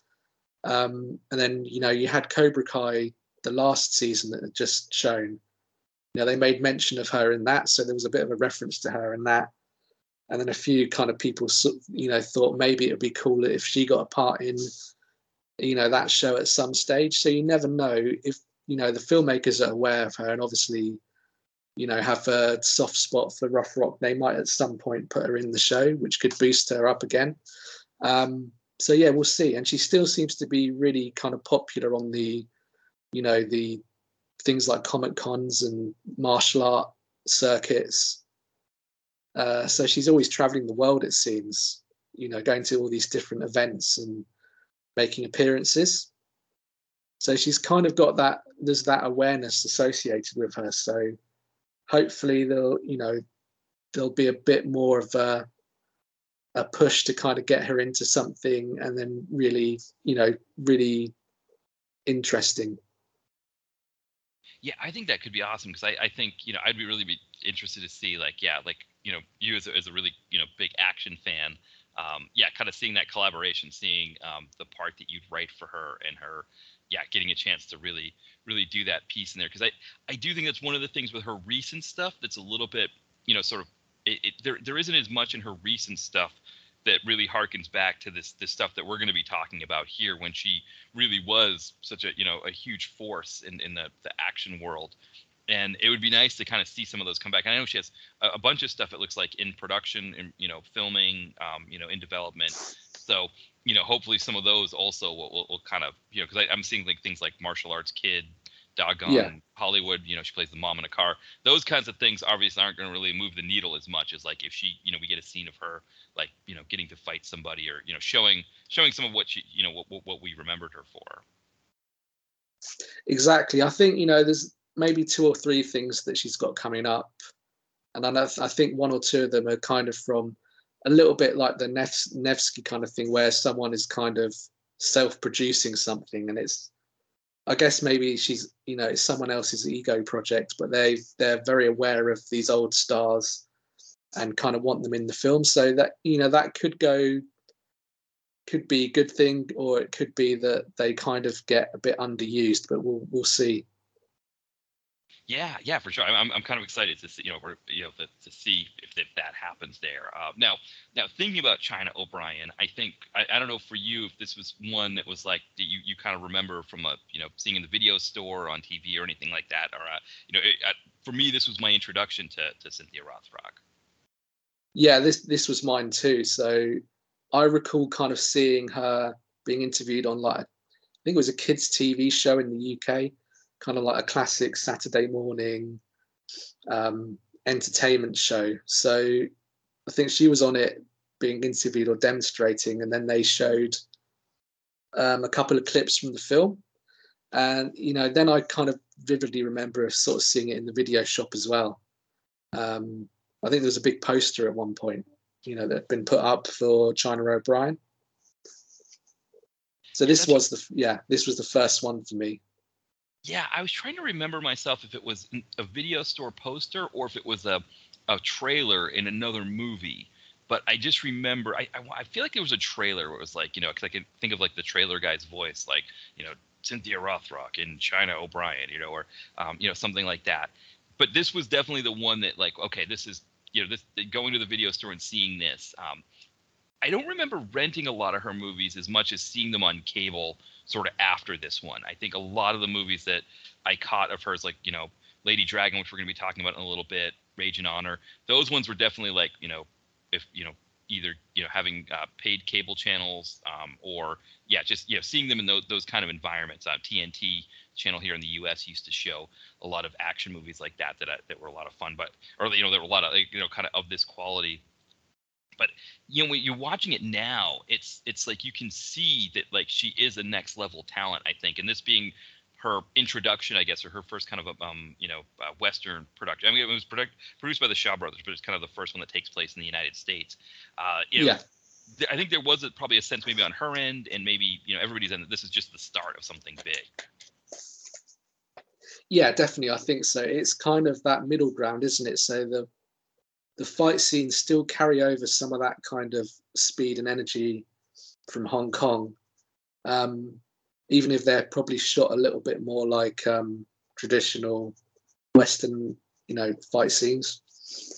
So it's kind of that middle ground. But comparatively to what a lot of the other kind of stars of the time were doing, that she was doing some really good fight scenes in this film, and a few of the ones around that time. Probably even more complicated sort of choreography than even someone like Van Damme, because I know he had, he would do the show-stopping kind of helicopter kicks, but he would have a very kind of, he'd have his kind of routines that he would do, leading up to those. Yeah, this was definitely with Rothrock. It was like, just sort of out of the gate, you get these scenes with her. I mean, especially like the scene where the dad. So maybe just give people a quick synopsis of the movie. Rothrock plays a big city police officer who she kills someone in the line of duty, and I can't remember is that she resigns or that they actually have her turn in her gun and her badge. So she resigns. That's what I thought. Yeah, because the synopsis on IMDb is saying she's forced to hand in, and I didn't think it was that way. I thought maybe, but never know if I missed something about that. But but then we have like a walking tall scenario when she goes back to her hometown where her dad is the sheriff, and there's some baddies that have taken over. It also has a bit of a Roadhouse feel, except without the club involved. But the baddie kind of has the almost Ben Gazzara. Roadhouse baddie kind of feel. But essentially, when her dad's dead, they want to put this toady that the baddies have planted in the sheriff's department. They want him to be the new sheriff, but there's an emergency election, and so she runs against this guy, and the town kind of rallies behind her. In addition, of course, we have Richard Norton, who plays Matt, a guy from the hometown that she kind of reconnects with, who also happens to be a martial arts expert. And then Keith Cook, this is technically his second role. He was in Picasso Trigger with the Andy Sidaris movie. That was like his first role, but he really doesn't do any martial arts in that one. But here he plays a Native American who his hand is maimed by these baddies, and so he is out for revenge as well. And so together, them with some of the other people in the town, they sort of fight back these baddies here. And I think that the scene that I was alluding to is where Rothrock's dad is still alive, and they go to confront the baddies because somebody's complaining that they're stealing. That this guy's complaining that they're stealing his timber, and when they get there, the baddies start to sort of try to strong arm the sheriff, and that's when Rothrock gets sort of unleashed into action. And that first scene there, you get to see some really great stuff, and I think it just sort of sets the stage for what the rest of the movie's going to be. Yeah, definitely. I mean, the fight scenes are really good in this, and obviously, I think some people might not be aware that it's directed by Robert Klaus, who did Enter the Dragon. So there's a bit of caliber behind the camera as well. Yeah, I mean, I think one of the things, I don't know if you caught it, it seemed like there were a couple times where you could see the baddie sort of waiting to get hit. A couple times where that part wasn't maybe as cleaned up as you might see in a Hong Kong production. Yeah. But it definitely, like you said, the speed is there. And, Keith Cook is new to this, whereas Rothrock and Norton have been doing this for a long time. And I think for sure those two come in and they just really just deliver on those scenes. And I think Cook, he definitely holds his own with them, despite the fact that this is his first film. I think he'd been a practitioner for a while before that, so it wasn't like this was all new to him. But yeah, I think, like you said, I think Klaus was like the right person to direct her first film here in the U.S. and it definitely shows. I think it's a really solid film in that respect. Yeah, for sure. And I think considering that it's sort of her first significant acting role, really, because I mean, in the Hong Kong films, she would be, she'd be dubbed over, but her remit was never really to be doing much in terms of acting. Any kind of emotional reactions had to be kind of big and kind of overdone, because that's the kind of style, and it's usually in kind of slightly comical films. So it's the first one where she's kind of really got to hone into being an actress as well, which and in that regard I think she does a good job in this one. Yeah, and I think you could even make a point too that Klaus, I think, does a good job of like not letting her get in too bad of a situation. Like for example, she has to cry over her father dying. Yeah.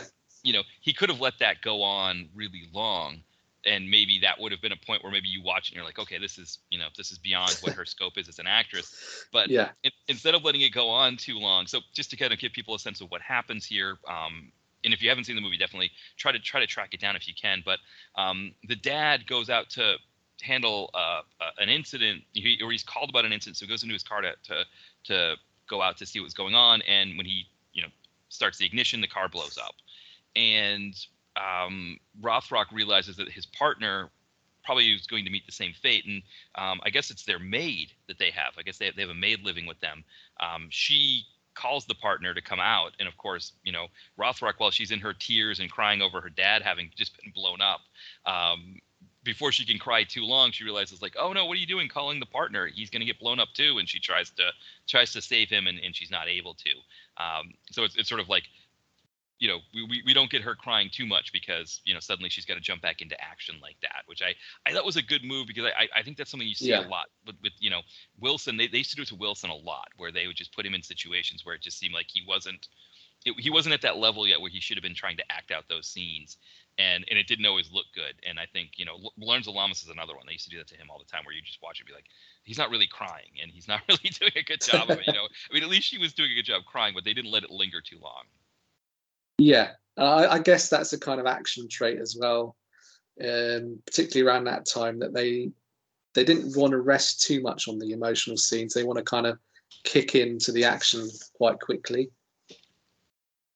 Yeah, and I mean, this is a movie that I think, to some extent, I think, as I was watching it, I thought they could have almost like, said it a little bit differently, where maybe Rothrock is in there doing her big city thing, and her dad gets killed in like the first 15 minutes, and she's got to come back and sort of take over. We had a phenomenon that I call baddie in a can, where all of these bad guys are established bad guys just the moment you see them. You don't need to do any like background on what they're doing, what they're up to, or anything like that. I mean, that first scene that she's in the bar and she's beating them up there, I mean, they were obviously not, they're people that we, anybody watching the film wants to see her beat up. And so, but the way they decided to do it, where it's like almost like the first 45 minutes or so are her back home and her dad, like, kind of, I guess, showing that, okay, the judge is in the can for the baddies, there's this sheriff, or this person, there's the deputy who's in the can, that all these sort of things are happening, and the dad's really working uphill about all of this. And we know eventually that he's going to get killed off. It's sort of a inevitability in the film, or at least be incapacitated so that she can take over. And so in a way, there was that piece where I don't want to say the movie was spinning its wheels, but it was a unique approach to it, to not just have him just die off at the beginning, because a lot of movies I think would have done it that way. Yeah, I think that's at least something a bit different. I mean, for the most part, it kind of does follow the formulas pretty much to the letter for that kind of film. But I think it's one of those where for a first film, you kind of want to have something that ticks the boxes, really, and that kind of Walking Tall, Roadhouse-y kind of film was a good platform, I think, because I think also what has always been quite good about Cynthia in her career is that she's always come across as likable on screen and had a good presence. So I think they do make the most of that. So you kind of feel sympathetic for her, certainly at the beginning of the film, and then you kind of root for her as well. Yeah, and I think one thing they mitigated well, which again, it might be just to the fact that Richard Norton wasn't going to try to hog the star role in this, or wasn't going to try to outshine Rothrock. I thought they did a great job in having that the hierarchy fit well, where Rothrock is the star, and then you've got Richard Norton giving us some really great scenes, Keith Cook giving us some really great scenes, but it never diminished what she was doing on the screen. There was never a feeling of like, well, she couldn't take care of herself, or that she needed these guys to save the day for her. It was more like, we're working together as a team to take down this sort of this mass syndicate that's taken over the town.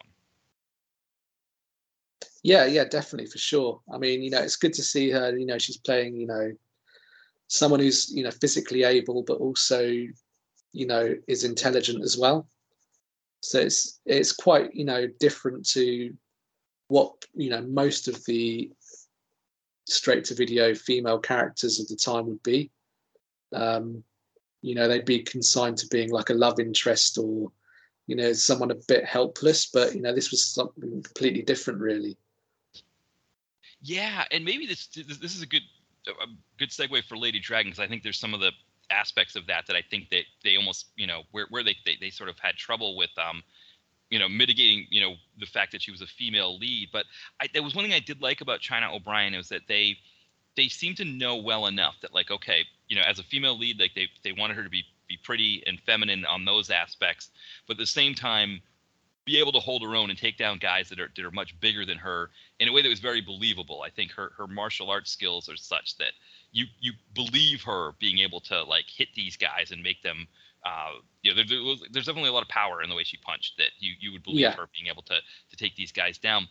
And I think for a first movie for her, this was exactly the kind of thing that needed to happen, where it doesn't have the, like you said, like she's not like the love interest, she's not the damsel in distress, she's not any of those aspects. She is the woman who's coming in to clean up this town, clean up her own town. She's got people helping her out. Yes, I mean, most of these movies, the hero does have somebody helping them out. So there's people helping her out, but they're not in any way like taking over for her, or showing that she's not capable herself. Yeah, exactly. I mean, from a performance kind of point of view as well. Yeah, as you say, her punches look powerful. I think when I was listening to her interview with Scott Adkins, he would mention the fact that one thing that he noticed when he used to watch her, growing up on video, is that her kicks look really powerful. So, she looks the part, and then from a performance point of view in the fight scenes, she more than kind of matches those male contemporaries.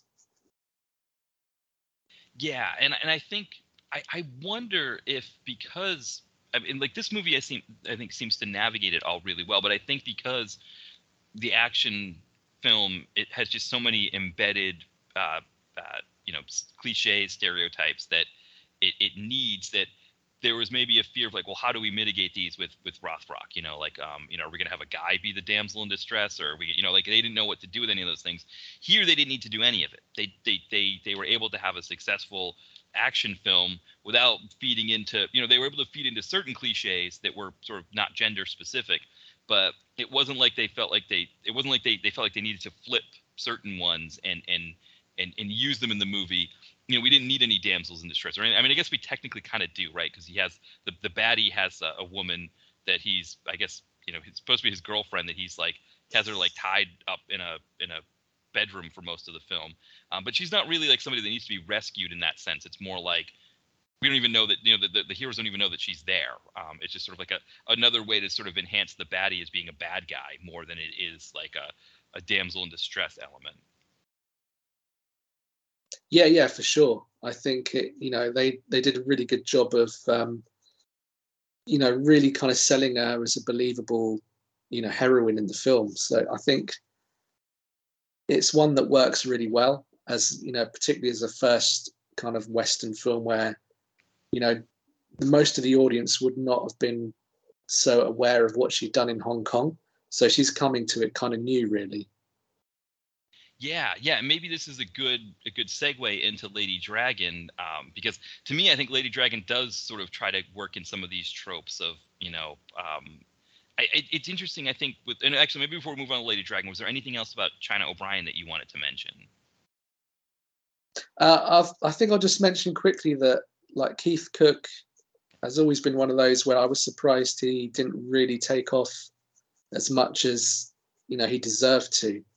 I think he kind of foreshadows a lot of the current performers, and maybe even someone like Scott Adkins, who do these very kind of eye catching kicks. So if you think about it, he's got that show stopping triple kick in this. These were the kind of things that people had almost never seen, particularly in the West. Before people became more aware of like Donnie Yen and maybe Jet Li. So he was kind of a little bit different with those kind of acrobatics that kind of even blew sort of the Van Damme helicopter kick out of the water. Yeah, and this is like really the first film he does where he's doing martial arts, because again, Picasso Trigger, that comes out a couple of years before, where he also goes under his birth last name or birth surname of Hirabayashi. But yeah, I wonder if it's a similar thing with him that it was to Rothrock, where they didn't know. I think he's a lead I think in Heat Seekers. I think or Heat Seeker, the one the Albert Pyun film. I think it's the one film that he's the lead in. And again, I think you're right, because I think it's almost like he came too soon, right? Like Adkins comes on the scene, and everybody's like, yeah, let's have him do 4 films a year, and he's watch this kind of thing. Whereas you wonder if Kobayashi, if he was born 10 years later, if maybe that's the roles would have been there for him, because I agree, he's someone that I think we could have seen in a lot of stuff. And I mean, maybe too, like, he didn't want those roles. Maybe he wanted to take a step back. Maybe he didn't, he wasn't trying to push for it. But I do feel like in the ecosystem, he wasn't probably getting offered the things that maybe he should have been. No, I mean, I know he had the the Mortal Kombat films, and I think he plays 2 different characters in 2 different films, but those kind of didn't kick off as much as maybe they might have done. So by the time he's kind of done those, albeit in small parts, that he's maybe not getting the offers off the back of those. And I know that I think he wears a mask in 1 or 2 of them, so obviously you've got that factor as well, where you're in this kind of slightly bigger production, but then no one can really identify you. Yeah, definitely the first Mortal Kombat, he was Reptile in that one. So yeah.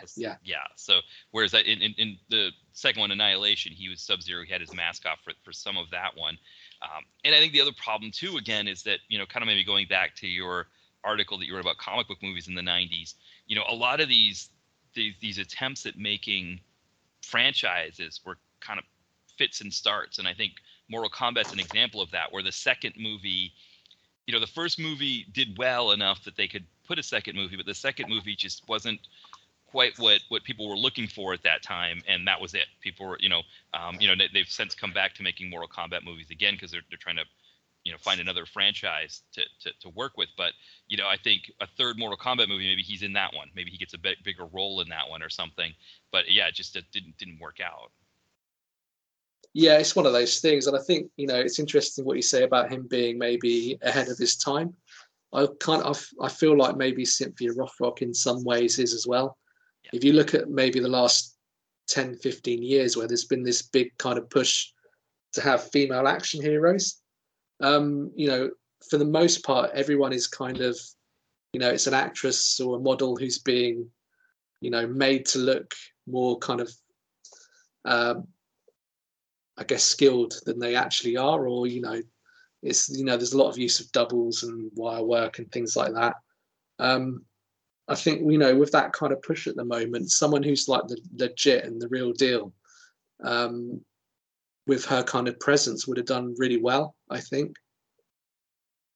Yeah, I totally agree, because you think of Amy Johnston, for example, and Lady Blood Fight. I always get the name wrong on this. Was it Female Fight Club? I think the one that she did with Dolph. I always if it's Female Fight Club, Lady Fight. So where I was but yeah, I mean, Amy Johnston's a very solid martial artist, but Rothrock, you're talking with Rothrock, it's like elite athleticism that she had.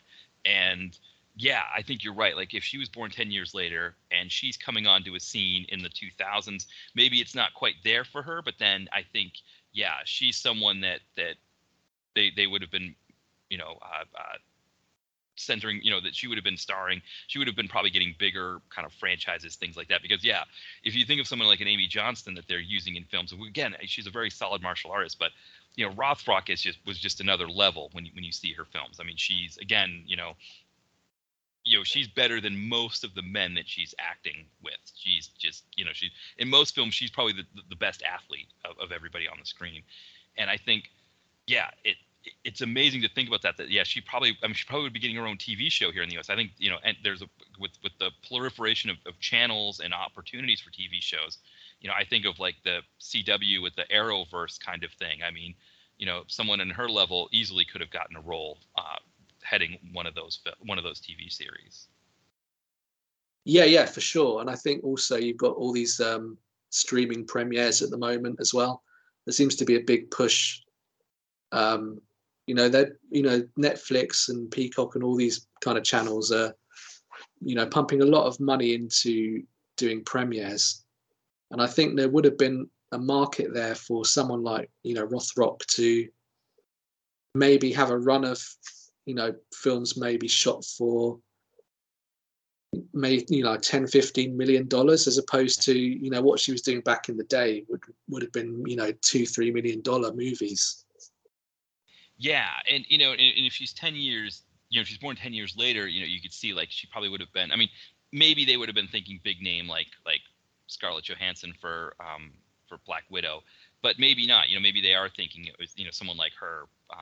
She would have really been interesting in a role like that. I think she could. I mean, I think she still could play a role like that if she had the opportunity. But thinking of like some of those franchises that needed women who were martial artists, the idea of being able to say, okay, we don't need to double her as much. She can actually do these parts on screen. We don't have to train her. She can, she can even choreograph the fights. That would be a whole different level that would have made those movies even better than they were. Yeah, absolutely. I think, the opportunities might have been there, I think, to do that. I mean, there are, there are certain stars that do it quite well, for what, for the fact that they're kind of being given that crash course training and, they're being helped out by CG and wire work and things like that. So, her being the kind of real deal, they could have done something, quite interesting in launching her as a really kind of strong, empowered star. Yeah, no, I totally agree. And it's funny. I like you said, I think about that with Keith Cook. I hadn't really considered it with her as well. That the environment had changed, over time. That she's someone that would have been a real standout now. Had she come along, maybe she's 10 years younger. She's born in the late 60s, and she's sort of coming of age probably in the 90s. But then in the 2000s when those roles were starting to become bigger. Yeah, she could have jumped right in there and taken on some of those parts. Yeah. I mean, I guess the counter to that is that she would have missed that early kind of Hong Kong action boom. So it's, there's that might have been the trade-off. Right. And that's a good point too, because, as someone who was the kind of practitioner that she was of martial arts, there is that other element of it where you need to be able to have the theatrical vibe in a film. There aren't many that are able to do both. And I think that was one of her things that she learned in Hong Kong, was how to do both, be a practitioner, but also be someone who can make it look really great on screen like that. Obviously Norton is another one coming from that school. Daniels is one. I think of, some of the modern ones. I think of like Michael Jai White is really good at doing both, the practitioner and the, or Adkins. I think Adkins, he's talked about how he's not really like formally trained in like any specific martial arts. Like I don't think he has any black belts or anything like that, but he kind of learns what he, everything that he takes in, and then just knows how to make it look fantastic on screen. And so you might be right that it's possible that like, some of the examples that I can think of, like I think of, some of the mixed martial art, female mixed martial arts stars that have come over to films. They're good, but they're not like Cynthia Rothrock good. Yeah, I think maybe someone like Gina Carano was probably the closest. Yeah. In terms of having some kind of longevity and kind of some. I mean, she had a good kind of platform to begin with Haywire, and then did sort of reasonably well doing DTV stuff. And then obviously, getting that role in Mandalorian was, a good platform. So, I mean, maybe if Rothrock was coming around at that kind of time, she might have been doing something similar, or even, ending up in something like that, the Mandalorian or that kind of show. Yeah. And when I was watching The Mandalorian recently, I was like, kind of just saying to myself, like, oh, like Gina Carano, why couldn't you just like kept like some of your sort of more problematic opinions to yourself? Because yeah, she was really great on that show, and I think a lot of the scenes that they were able to do with her, where again, like they didn't need to double her, that she could do the scenes herself. She added a lot to that show, and there is a sense that she could have been maybe. I think you're right. I think she's probably one. I think even more so than maybe Amy Johnston. Natalie Byrne is one who came from a gymnastics background, who they're kind of tapping to kind of move into this realm as well. That I think she was the real deal, and maybe if Mel Gibson can make movies again, hopefully she'll kind of do a redemption tour or something like that, and maybe get back in, because you're right. Like I think she's one that like. Yeah, I think with this sort of the newer crop here, and I think you're right. Rothrock maybe would have come. She probably would have, in her competitive martial arts, she probably would have started to get into like the. I guess maybe she would have been a little bit older for the. If she was born in the late '60s, she might have been a little old for the female circuits for mixed martial arts that they'd started to develop. But maybe not. She might have still been able to compete in those, and then would have had some kind of name recognition from UFC or wherever that she came from, to then sort of catapult into a film career. Yeah, I think, yes, certainly. I think she would have had the presence to kind of, get some interesting opportunities. Yeah. So it could have been interesting. Maybe this is probably a good segue for us to get into to Lady Dragon, the second of the films that we watched here, because this one is, for me, it's very different from China O'Brien. It has some elements to it that we didn't see in China O'Brien that are sort of your classic film cliche pieces. But overall, I think it's a very interesting film in her IMDb or her filmography. But yeah, as we kind of get into this one, Tom, what were your kind of overall thoughts on Lady Dragon? Yeah, I think it's an interesting one. Obviously, it's got shades of Kickbox kind of mixed with more of a standard revenge film.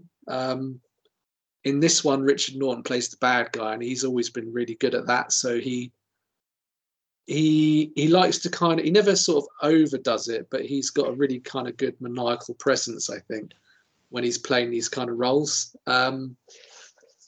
And yeah, they kind of have a good chemistry, whether they're working together on, the same team, or whether they're kind of opposing each other. So yeah, it's got interesting elements, but it's definitely kind of rough around the edges, I think. I did quite like the locations, I'll say that though. So during this period where, you got a lot of films like Bloodsport was filming in the Philippines, there were a lot of films filming in Thailand.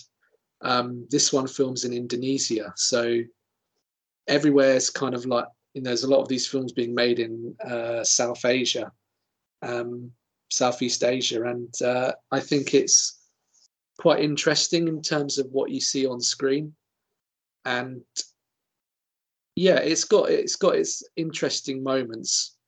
It's also got really odd editing choices, I thought. So there's really weird sort of edits in the film. I don't know what you thought about that. Yeah, for sure. You're right. It had some interesting edits. It had some interesting like film element or some story elements that were interesting as well.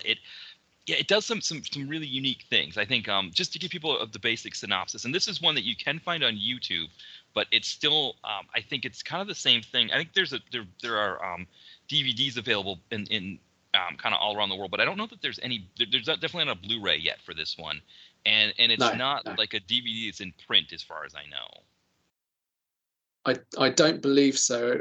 Whether they're in kind of very small territories, but there's definitely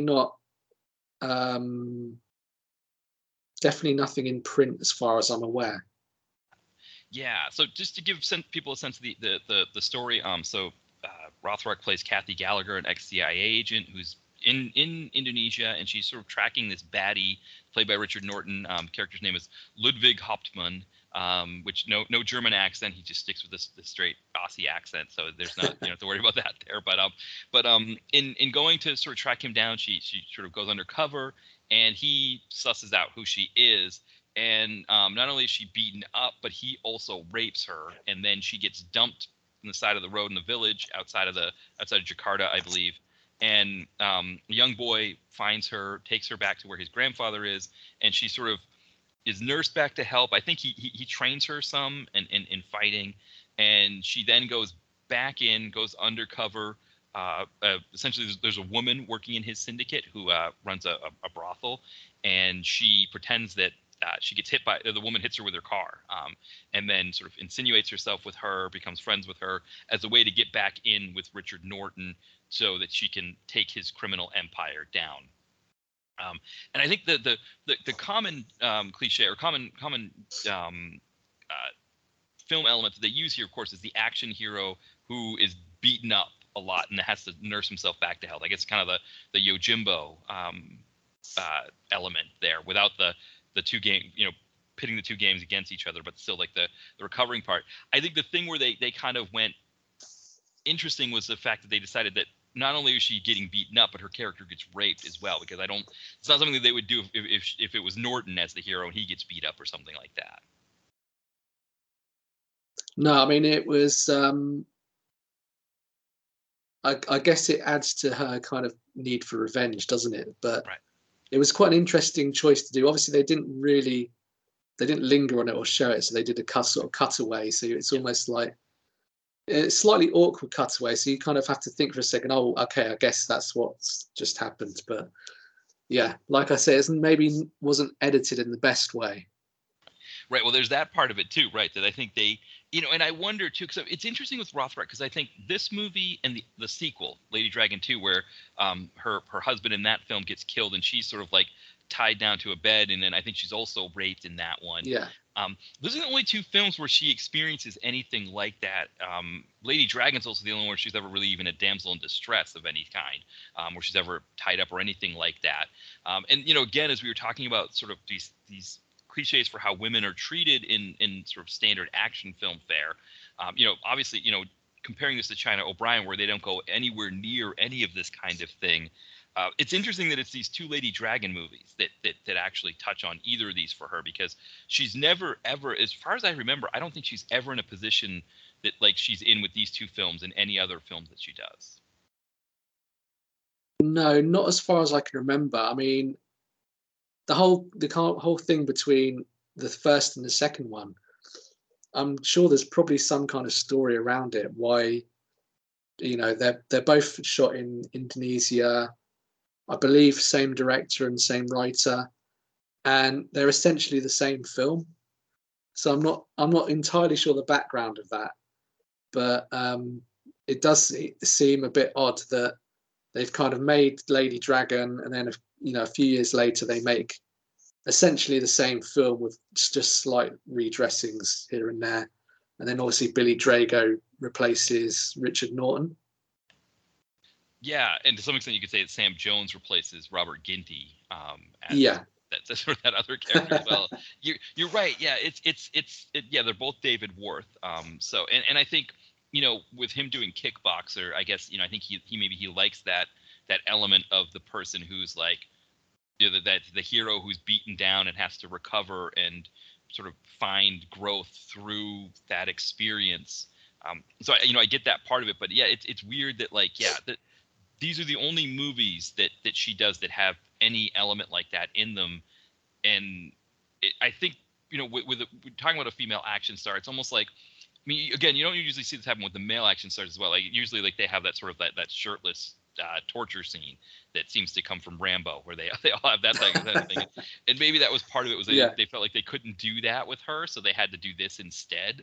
I don't know, and I wonder from her standpoint too, is if after she does these two movies, if she's like, I don't think for my career it's good for me to be doing this kind of role either. That it does kind of border too much on what women are expected to be in action films, and I'm supposed to be. I need to be the hero, kind of like the Fred Williamson rule, where he always wins at the end. He always gets the girl, and he can't be beaten or anything like that.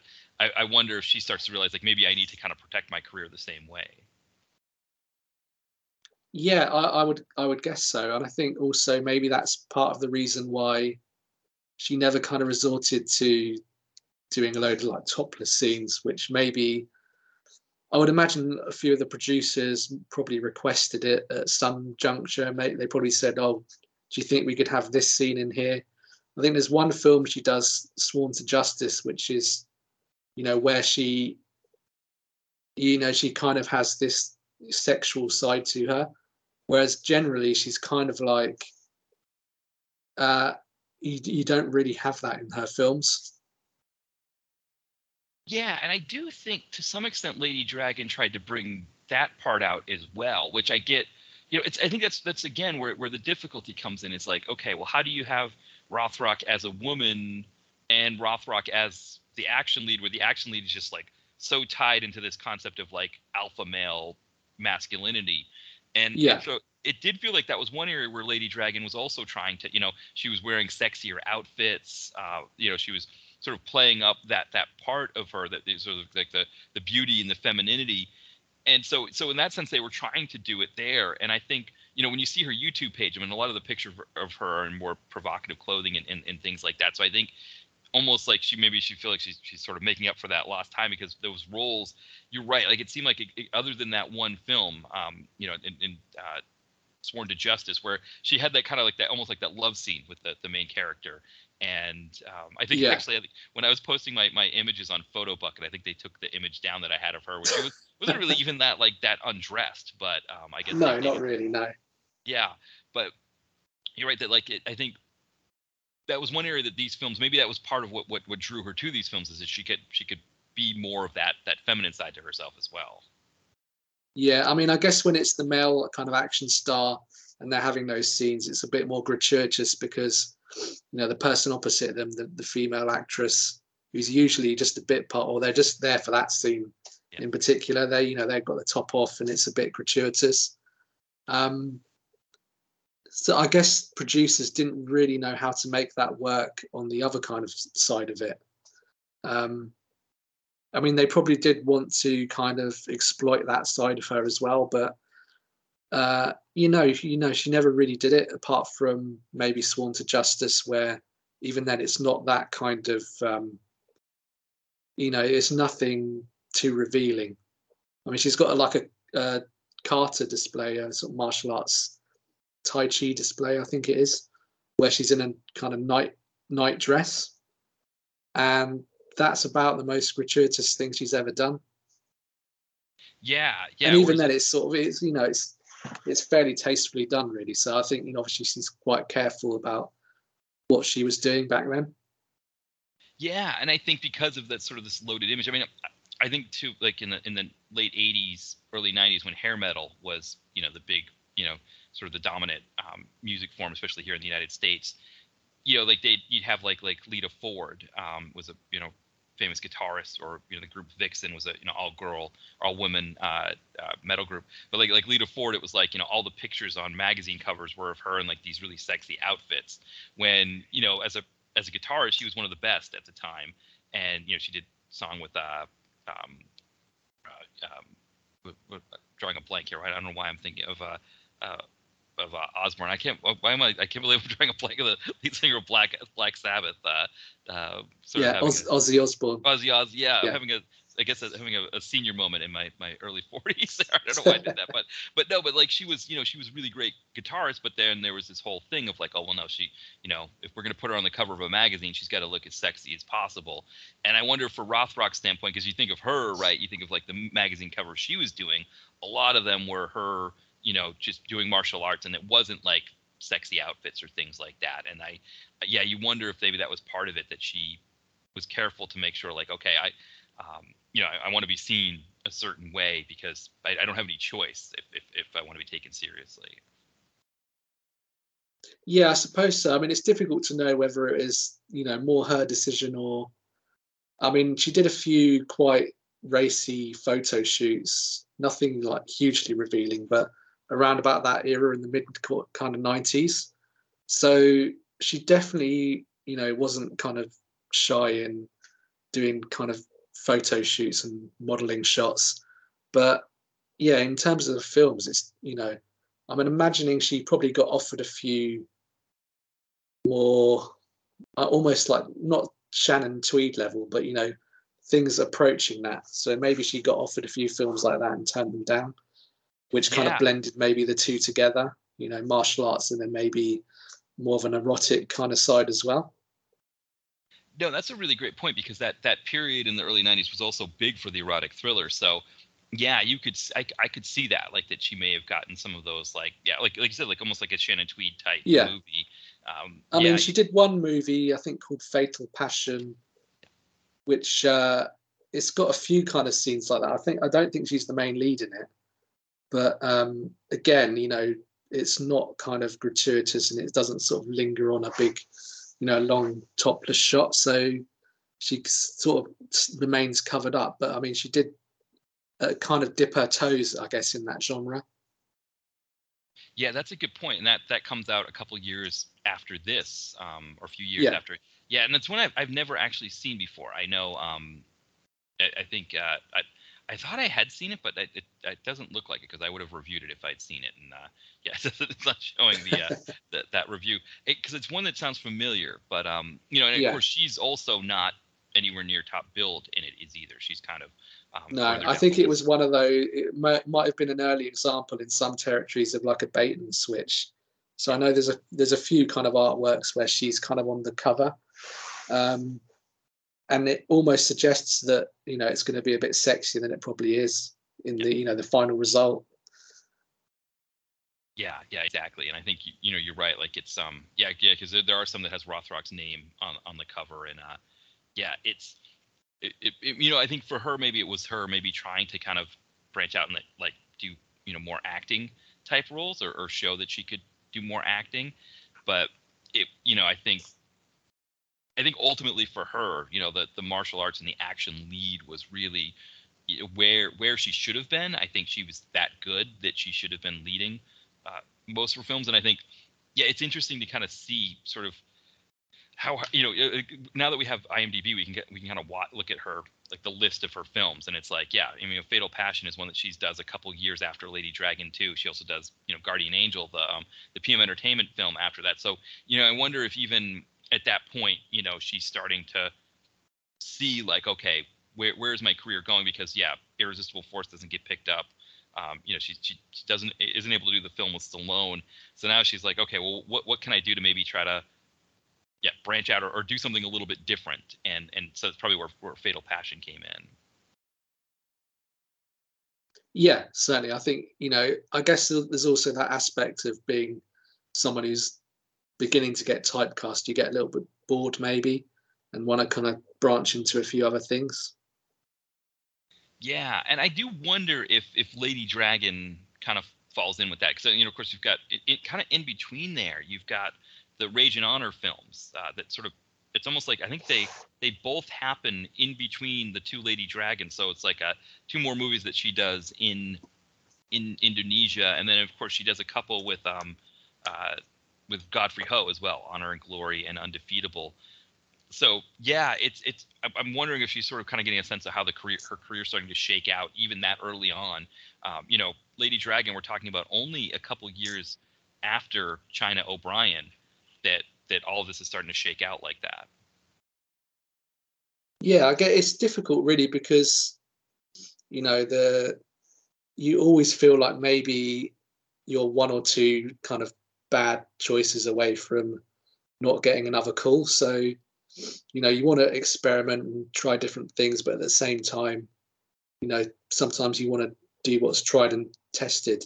I mean, I guess, she did 3 Tiger Claws films, 2 Lady Dragon films, which are essentially the same thing. So there's probably there was that active push to do things a little bit different, like Sworn to Justice and Fatal Passion.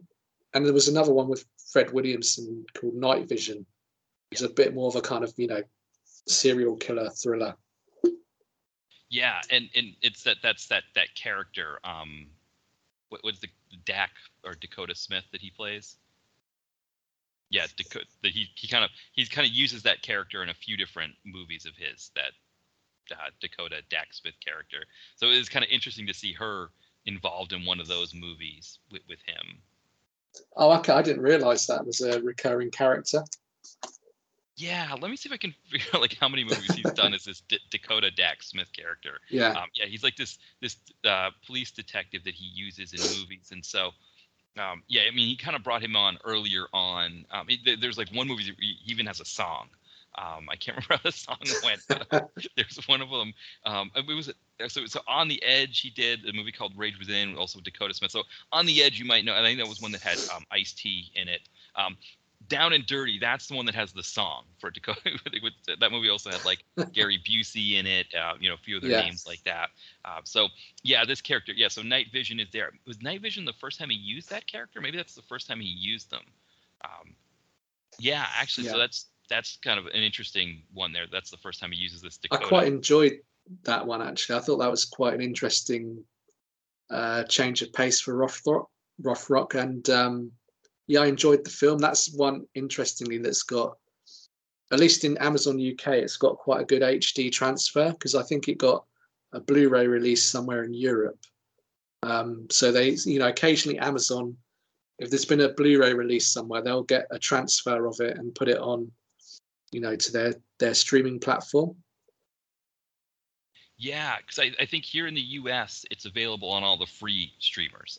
So yeah, Tubi, Plex, and then also Brown Sugar is a Amazon Prime channel that I think you pay extra for, which again might be because of the Fred Williamson aspect in it, because he's the lead. I think a lot of his movies are on Brown Sugar. Yeah, I think that the quality of the one that's on, again for here in the U.S., I think is also a good quality one, which is rare, I think, for Rothrock's movies, which is kind of too bad that and of course this one's a little bit later 90s, but that a lot of her movies, it seems like you got to try to track down somehow. Yeah, I mean, yeah, like as we said, it's a shame really, but I think sometimes it can be a case that maybe the film was a hit in a certain territory, and that's why it's also got a good release there.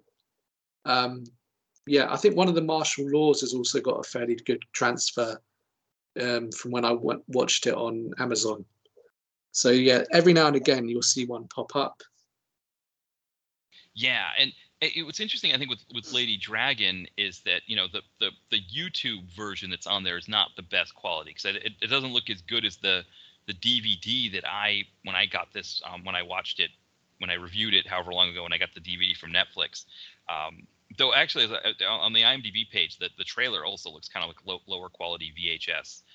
So I wonder if maybe my memory is a little bit off on that, but it definitely feels like kind of like a lower quality VHS that you're watching on there, which is kind of too bad, because I think she's she's really, I mean, the opening scene where she's in the sort of the underground fight with the bigger guy, and you kind of see her there with the hood on, and it's to the back of her, and you have a good sense that it's probably her, but when she turns around and she takes her hood off and everything, it's just such a really great scene there. And I think there's a lot of things here in Lady Dragon that are just really fantastic. I mean, the fight scenes are all really good. The fight scene she has with Norton at the end is really good. So it's just one of those things where there's some interesting elements that are unique to her, but I think also from a fighting standpoint, it's really solid.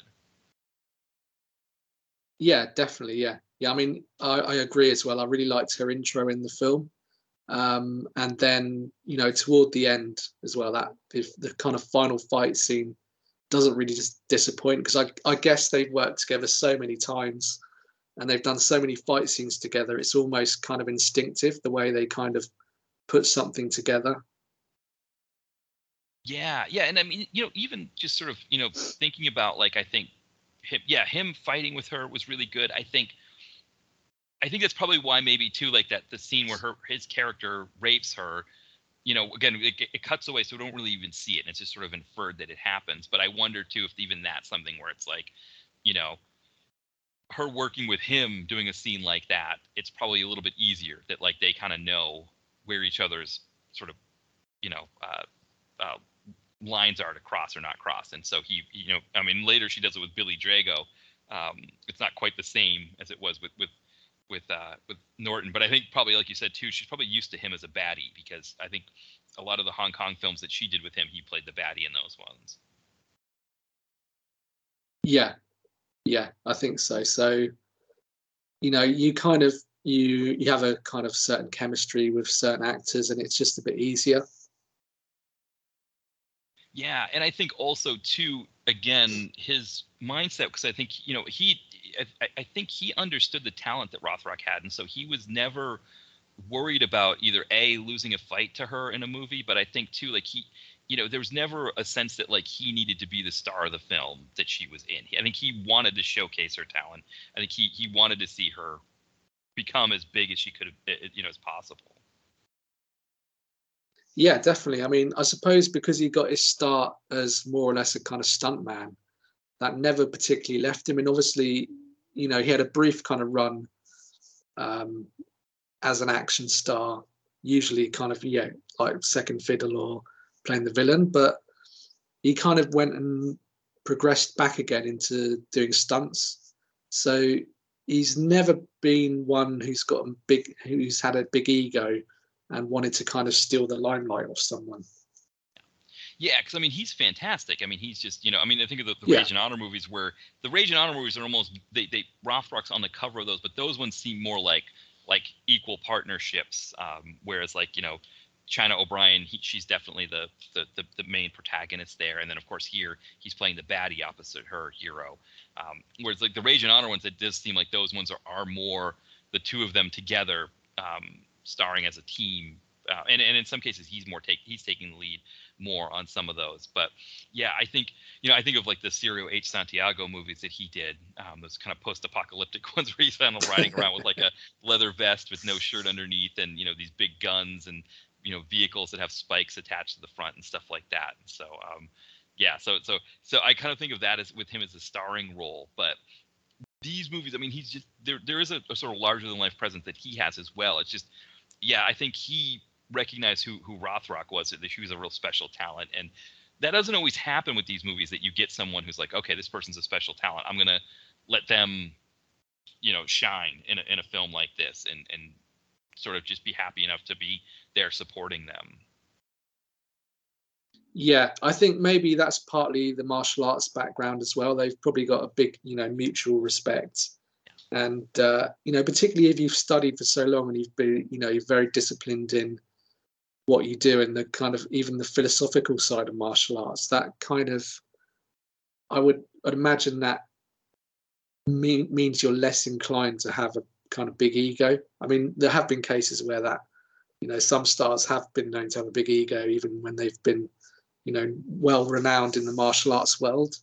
But yeah, I think he seems quite grounded and down to earth, and obviously Cynthia does as well. So yeah, they kind of they never really step on each other's toes. They work together, and they see the benefit on, the benefit of their mutual chemistry. Yeah, for sure. I used to always joke that they're kind of like the Fred Astaire and Ginger Rogers of direct-to-video action, because of how good they were together. Yeah, absolutely. Yeah. Now, one other piece I wanted to mention was just the there's the party scene where she is invited by the friend to the party at Norton's house, and so she's wearing this glittery dress. It's very, very kind of sexy outfit that she's wearing, and she confronts, or she's with Richard Norton, and she discovers that Robert Ginty has been working with him and knows who she is. And there's a sense that like, okay, this might be it for her, where she kind of get captured or something like that. And instead, like, she fights her way out of it, grabs an Uzi off the shelf, which is always good when there's an Uzi around to be able to start firing at people. But then, like, she escapes on a motorcycle wearing that same dress. And I think that might have been, for this movie, one of the best combinations of sort of the sexy feminine with the hard-edged action lead, where, I mean, she's leading these baddies through, the classic, any film that's filmed in Asia, right? They have to destroy as many food trucks as possible, and just destroy as much fruit. I mean, there's like jackfruit falling all over the place and bananas and stuff.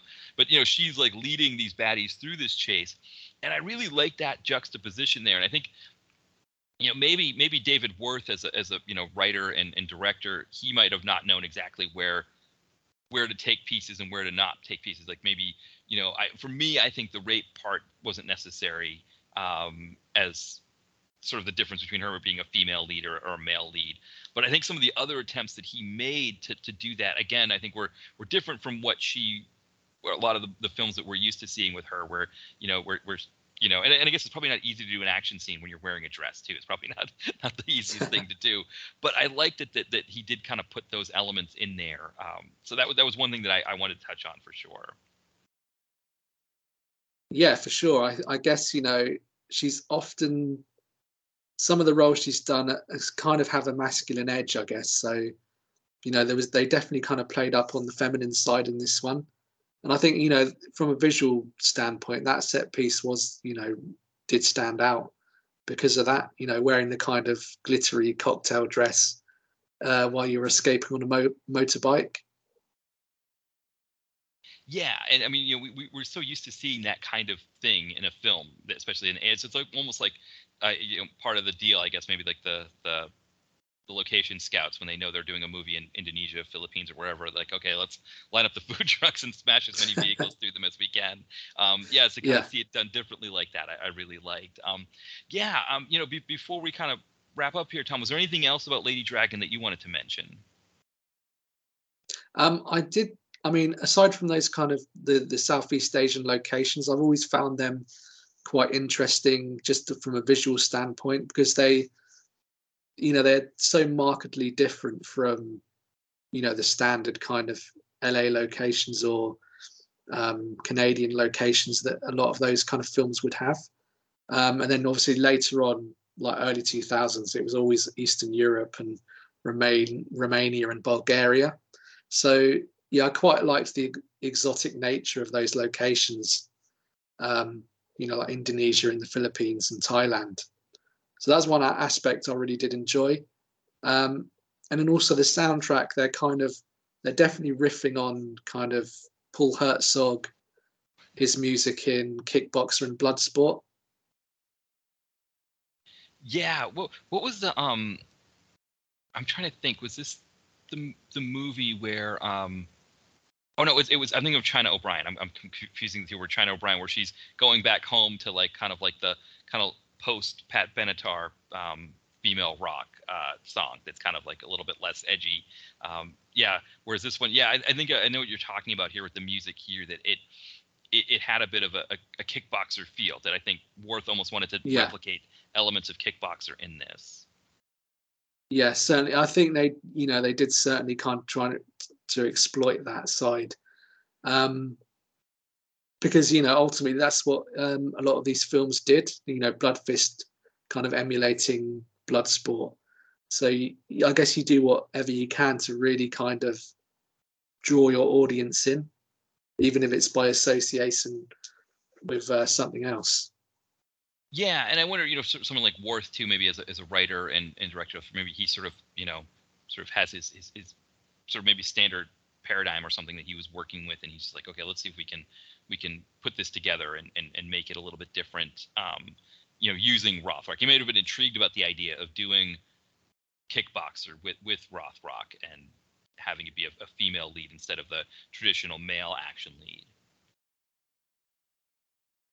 Yeah, I can imagine so. Yeah. I'd be interested to know whether it was something that came kind of from him initially, or whether it was more like a distributor saying, okay, well, we want to do, like a female kickboxer with Cynthia Rothrock, and whether he was kind of like a gun for hire.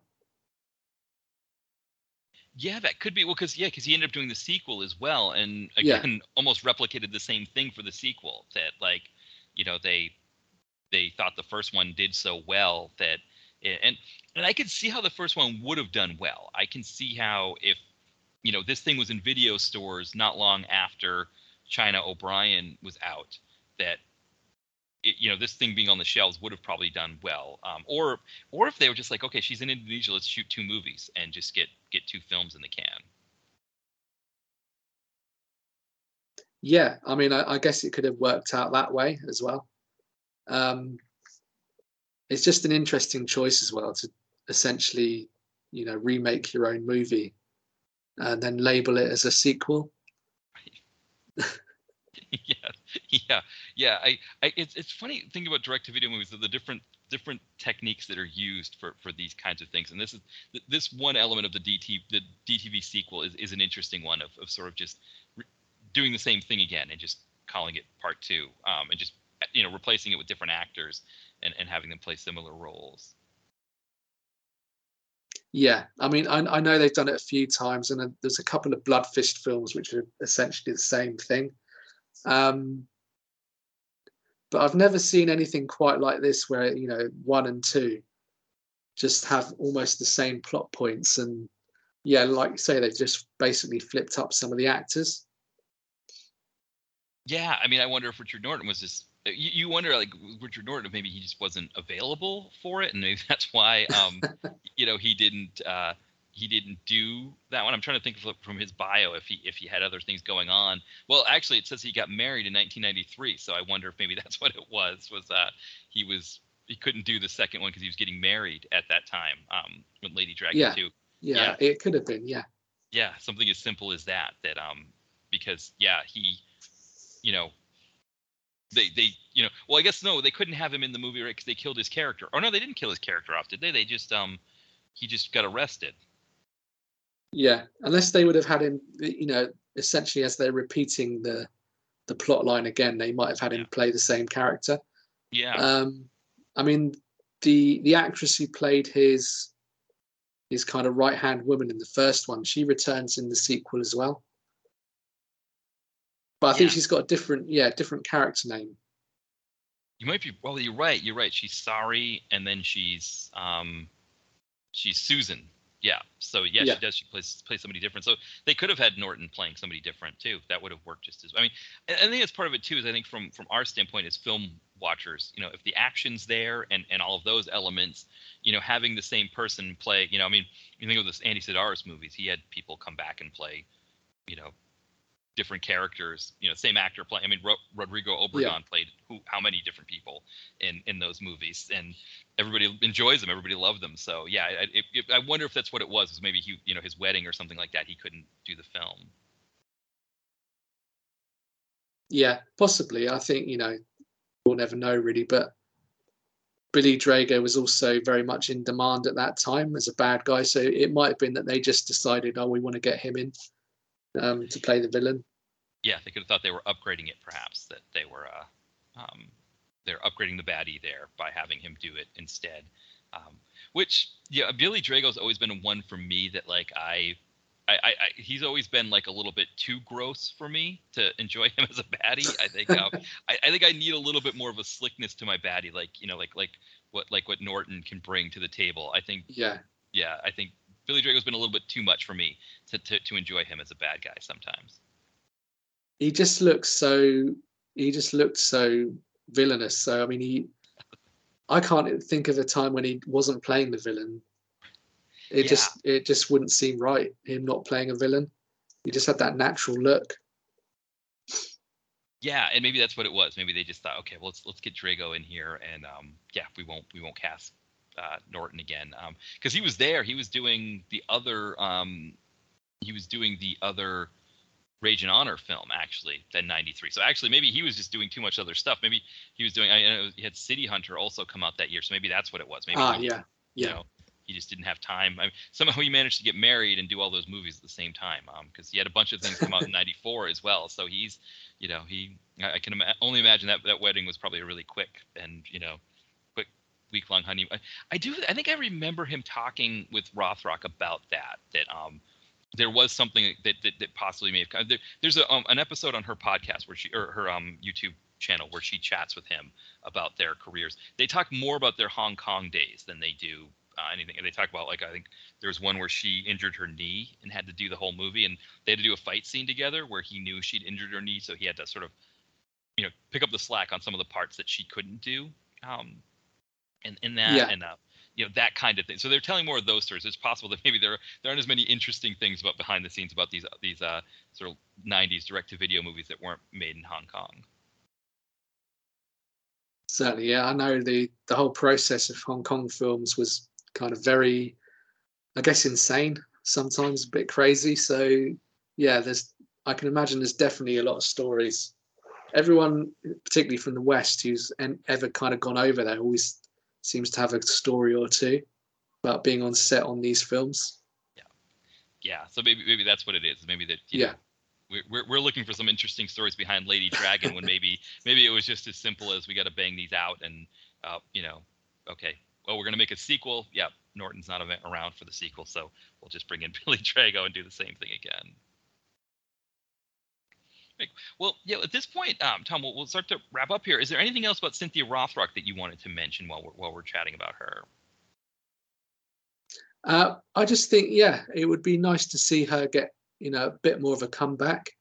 I've always been a little bit surprised that she hasn't been asked to board kind of like the Expendables franchise in any way. There's so many of these kind of nostalgic comebacks that it would be nice that she was kind of brought on board, something like that. Yeah, because it was for some reason I can't think of Ronda Rousey that he used in the third Expendables movie. And you're right. It's kind of, it would have been nice to have her there. And I think too, I mean, I don't know if there's a fear. I mean, I wonder with Stallone, you never know with him. But I wonder if because he could have just not shot any scenes with Rothrock, but I wonder if he was afraid that like, if he stood next to Rothrock, everybody would know how short he is. And maybe he's, because I do think that those are things that he's maybe self-conscious of. I mean, I don't know why he wouldn't have asked her to be a part of the films, but maybe I'm being too hard on him by saying that part. But yeah, I agree with you with the names that they had in there.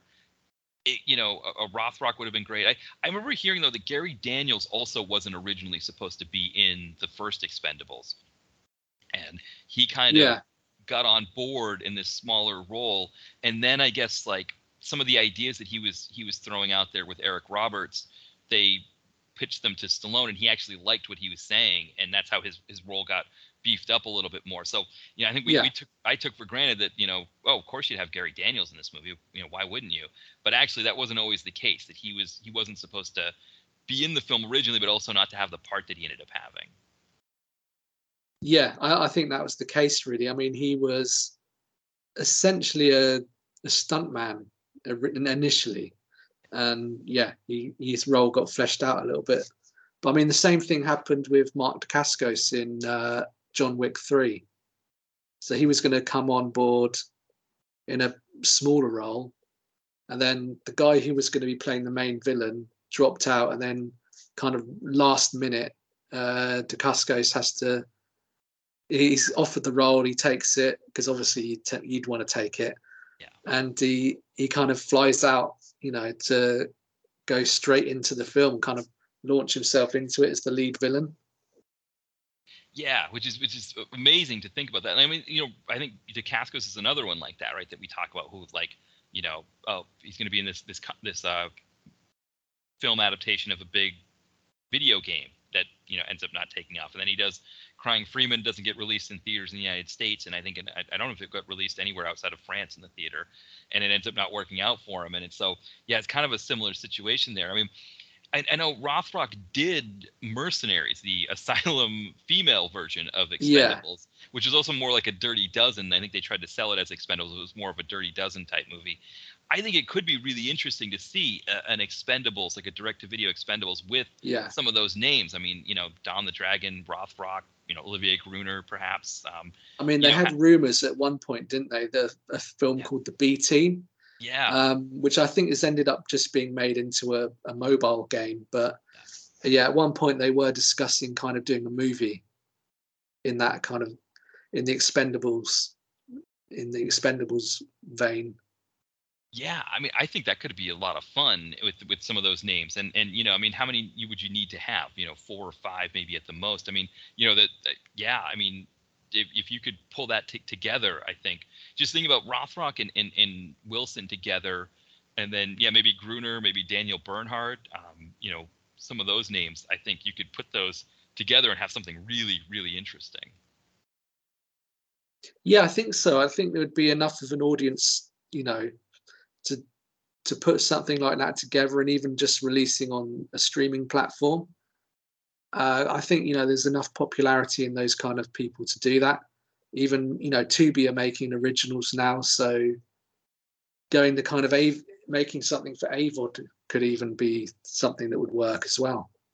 Yeah, I think it would be perfect. It's just, I guess it's just a matter of getting it together, and or for people having the want for it, or to put it together. But it is almost kind of surprising, right? Like you said, I guess they had an idea for it and it didn't end up working out. And they ended up making a video game out of it instead. But I think they could even do it in a way that's like maybe not so much biting on the Expendables, but more just like, okay, let's put this crew together and have them go out and solve some kind of mission or something like that. I think, yeah, it could be a lot of fun with maybe Eric Roberts again as the baddie. It's not like he's not available to play the bad guy. Exactly, yeah. And I guess, if you have to follow that kind of formula that everyone's doing, where you'll get a certain star in for sort of 2 or 3 days or 3 or 4 days, you can kind of do it that way as well. Yeah.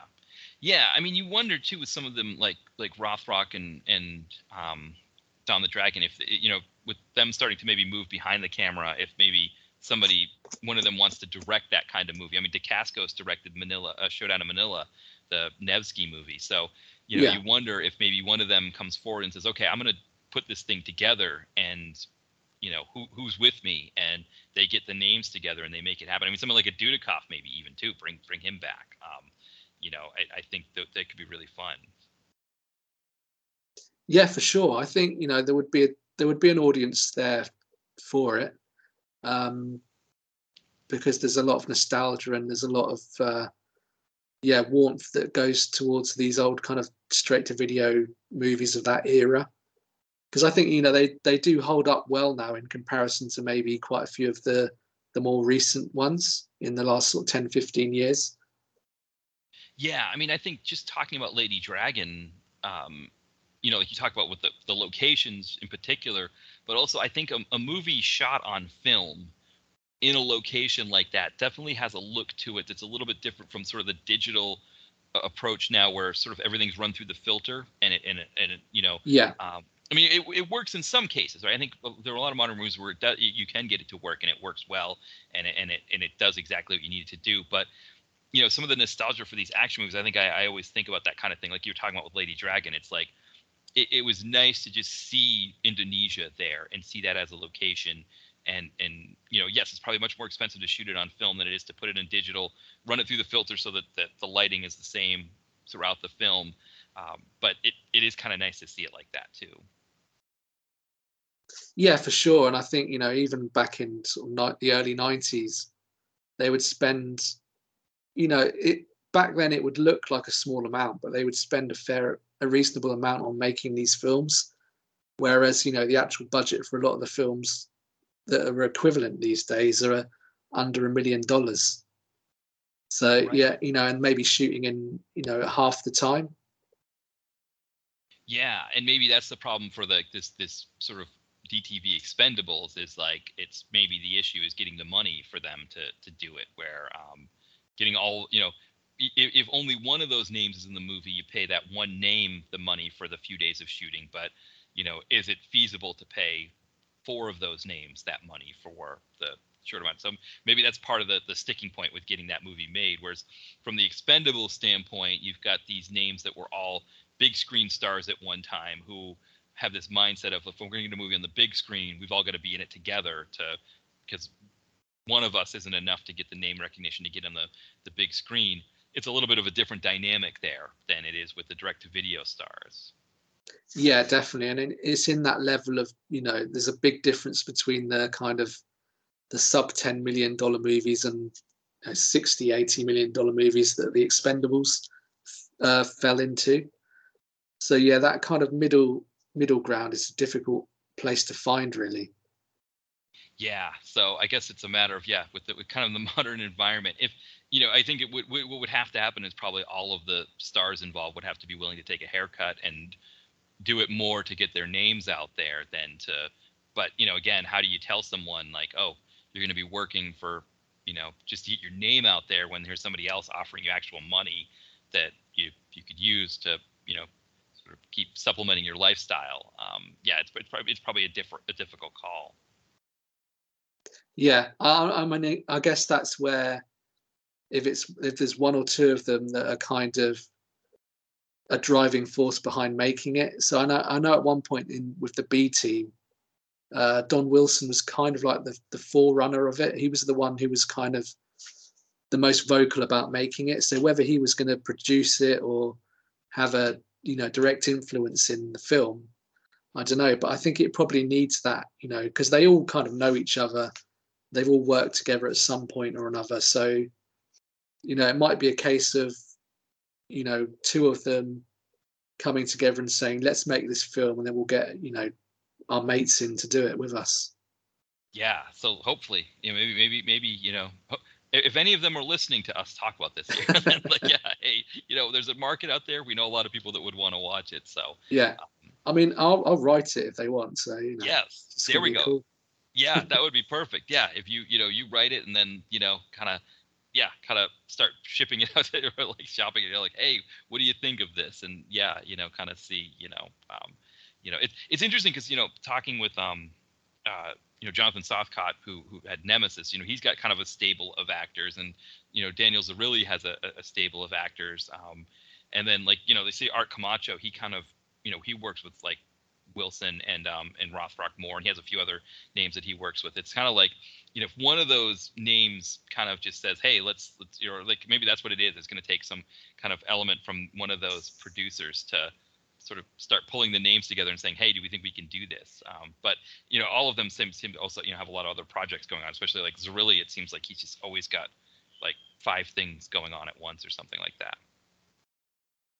Yeah, definitely. I mean, it's difficult to find time sometimes, and these things can develop for years and then you just never quite get off the ground. Yeah, which I think probably is what happened with the B Team, that they had interest and then it never quite materialized into money coming in to shoot it, or trying to find that moment where you can get 7 or 8 people together to shoot the film. Yeah, so that's probably some challenges there. Maybe we need to shrink the cast down to like 3 or 4 of them and see if we can pick any 4 out of like 7 or 8 if they can make it. Yeah. Maybe that's how we have to do it. All right, excellent. Well, Tom, we're about to wrap up here. Is there anything that you wanted to plug while we're finishing up here? Just I guess I'll plug When Darkness Falls again. So that will hopefully be out in a few more territories before the end of the year, going into next year. And then next January, Renegades is coming out in the UK. So that'll be January 30th. And then US should be similar kind of time. So that will be confirmed soon. But yeah, those 2 particularly. Excellent. Yeah, and I should also remind people too that they should check out Flickering Myth for your articles, because I think they're I think they encapsulate a lot of what it's like to be a film, someone who's watched movies from like the 80s and 90s to now. It feels like you put a lot of modern trends in a really great context that for me especially, I kind of sometimes don't think about those movies the ways that you bring them up, but I think it's a really great I think for anybody who's into action movies, and especially the kinds that we talk about, your Flickering Myth articles are also great to talk about, or great to check out. Yeah, definitely. Thanks very much. It's good to know someone's reading them anyway. Yes, no, I definitely enjoy them.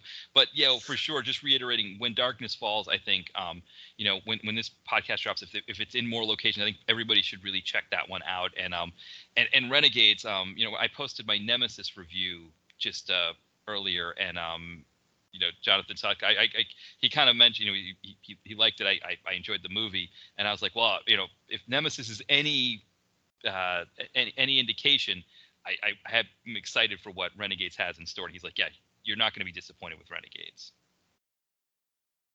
Well, I definitely hope so. I'm really looking forward to it myself.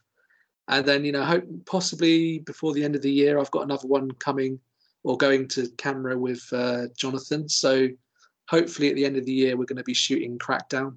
Oh, yes. Yeah. So that's definitely another kind of old school action film that kind of harkens back to Cannon and, PM and things like that. Yeah, I'm excited to see that. I think on the website it lists that one as, I think it's got the 3 films. It's got Nemesis, Renegades, and Crackdown, I think, sort of on the Shogun Films website. Yeah, I think Jonathan's also shooting a film called Crossfire, which is kind of Die Hard in a mall, and that'll be another good one as well. Oh, that's the one. Okay, Crossfire is the one. I think I got my C titles mixed up there. Okay, that's the one that's on the website. Yeah. Crossfire. So okay. that's kind of next in line, and it's Crackdown right after. So hopefully both of those will shoot before the end of the year. Yeah, I'm excited. I think we talked about Nemesis the last time you were on, and I think that I really liked what that. I think we were both talking about how you really like what that movie did with home invasion kind of movies, with gangster films. That a lot of the differences there. And then I think when you were on last time, we were talking about some of the things with Renegades, like some of the stars who are going to be in that, guys like Danny Trejo as well. So yeah, exciting stuff. I'm after seeing Nemesis, I'm excited. I think companies like Shogun Films that are kind of more of an indie style, that are sort of doing things a little bit less, kind of outside of the sort of the main studio system. It's kind of cool to kind of see what can be done with those kinds of movies, even with limited budgets and things like that, to see sort of some of the different things that are being done. Yeah, for sure. I mean, also, Jonathan and Daniel, they really want to make good films as well, as much as anything. They don't just want to churn something out. They want to make something that's going to really kind of impress people and, really kind of please old school action fans. Yeah, I mean, that was definitely evident in Nemesis, where it's like the performance is in there. I think we talked about Billy Murray's character when he sets the car on fire that has the bad guy in it. He's sort of laughing maniacally. But I mean, there were other elements to that he had. And then we talked about Janine Narissa Southcott's performance, where she kind of she's fantastic in that. Yeah, and she really liked that. We kind of highlighted that, but a lot of that was what you and me just talking about, like sort of how she takes the traditional gangster's wife and gives it more grit and edge that I think the film needed. And I mean, Nick Moran's performance was just, fantastic. I think that was one a lot of people were really keying in on, which I think was great. But I think a lot of great performances there. But I think also from a story standpoint, like sort of creating those characters, and from a director standpoint, to sort of let the actors do what they're doing there, and not, not sort of overdo it, in terms of, the way that it wasn't heavy-handed, I guess I could say, with that. And so, yeah, I'm excited. Yeah, for sure. Yeah. Yeah. So I'm excited for Renegades. I'm excited to see what comes next. Yeah, definitely. Yeah, me too. I mean, as much as anything, even though I wrote it, as a fan of the genre, I'm just really kind of looking forward to it as well. Yeah, it should be a really good one. And I think it's interesting in your case, because you've got kind of those two. When Darkness Falls is a very different kind of project to Renegades, but I still think for people listening, it's definitely worth a watch. And of course, we have the podcast episode that we did where there's much more behind the scenes talk about it. Yeah, it's just another one. It's one of those kind of old school films that I liked. The kind of early 90s Pot Boilers, I really kind of was into those films, those kind of thrillers. So yeah, that was another one that was, one to tick off my list. Yeah, that one definitely works in that vein. I think that it definitely has the kind of the slow burn, as we talked about.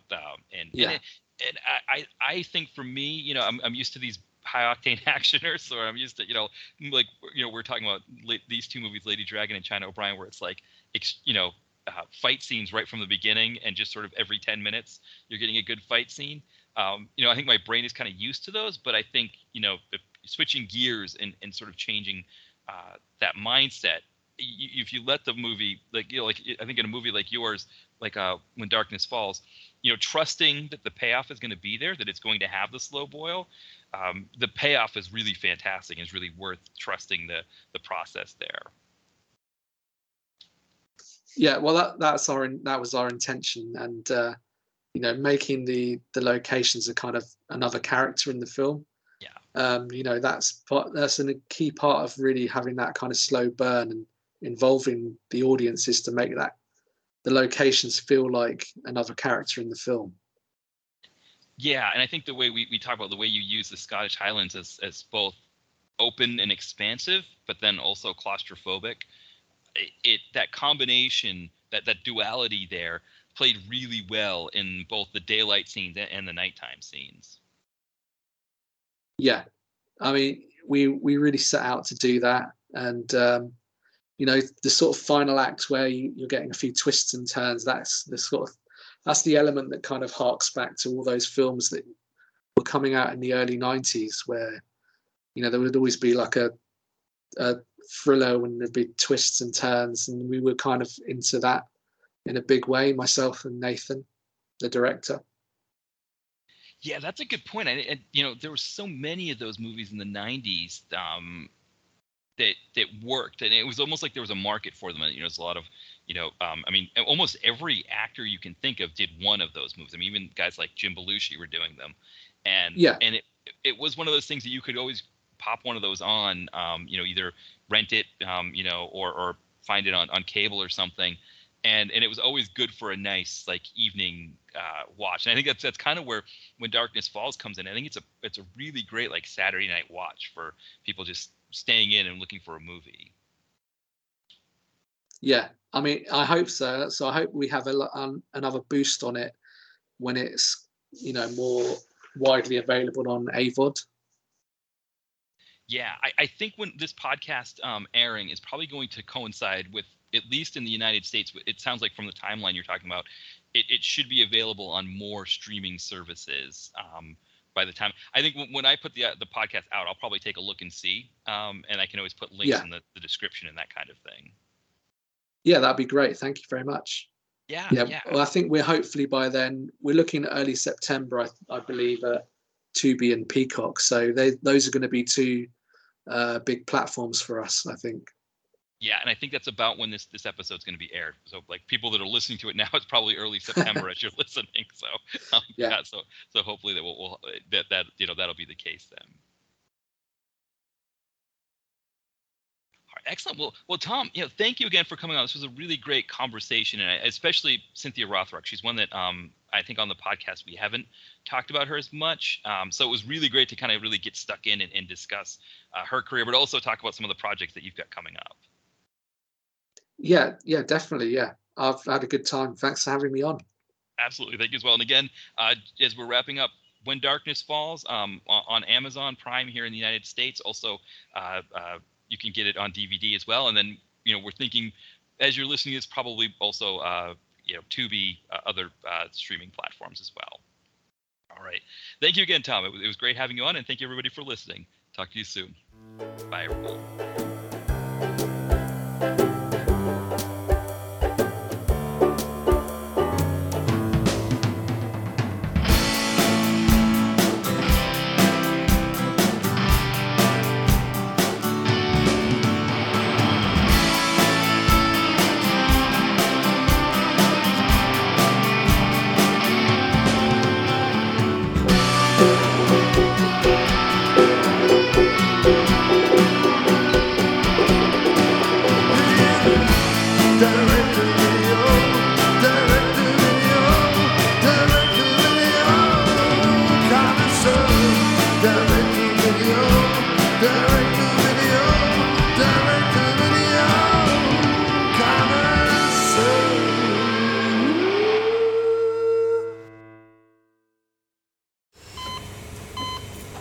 Hear that? That's the sound of a patient whose health data is protected from a cyber attack. And that's the sound of a financial system that's digitally secured from bad actors. Right now, there's an invisible war being fought on a digital battlefield that impacts what we do every day. That's why at Peraton, we do the can't be done to help protect the vital systems we rely on. Because if we don't, the alternative is unimaginable. Peraton.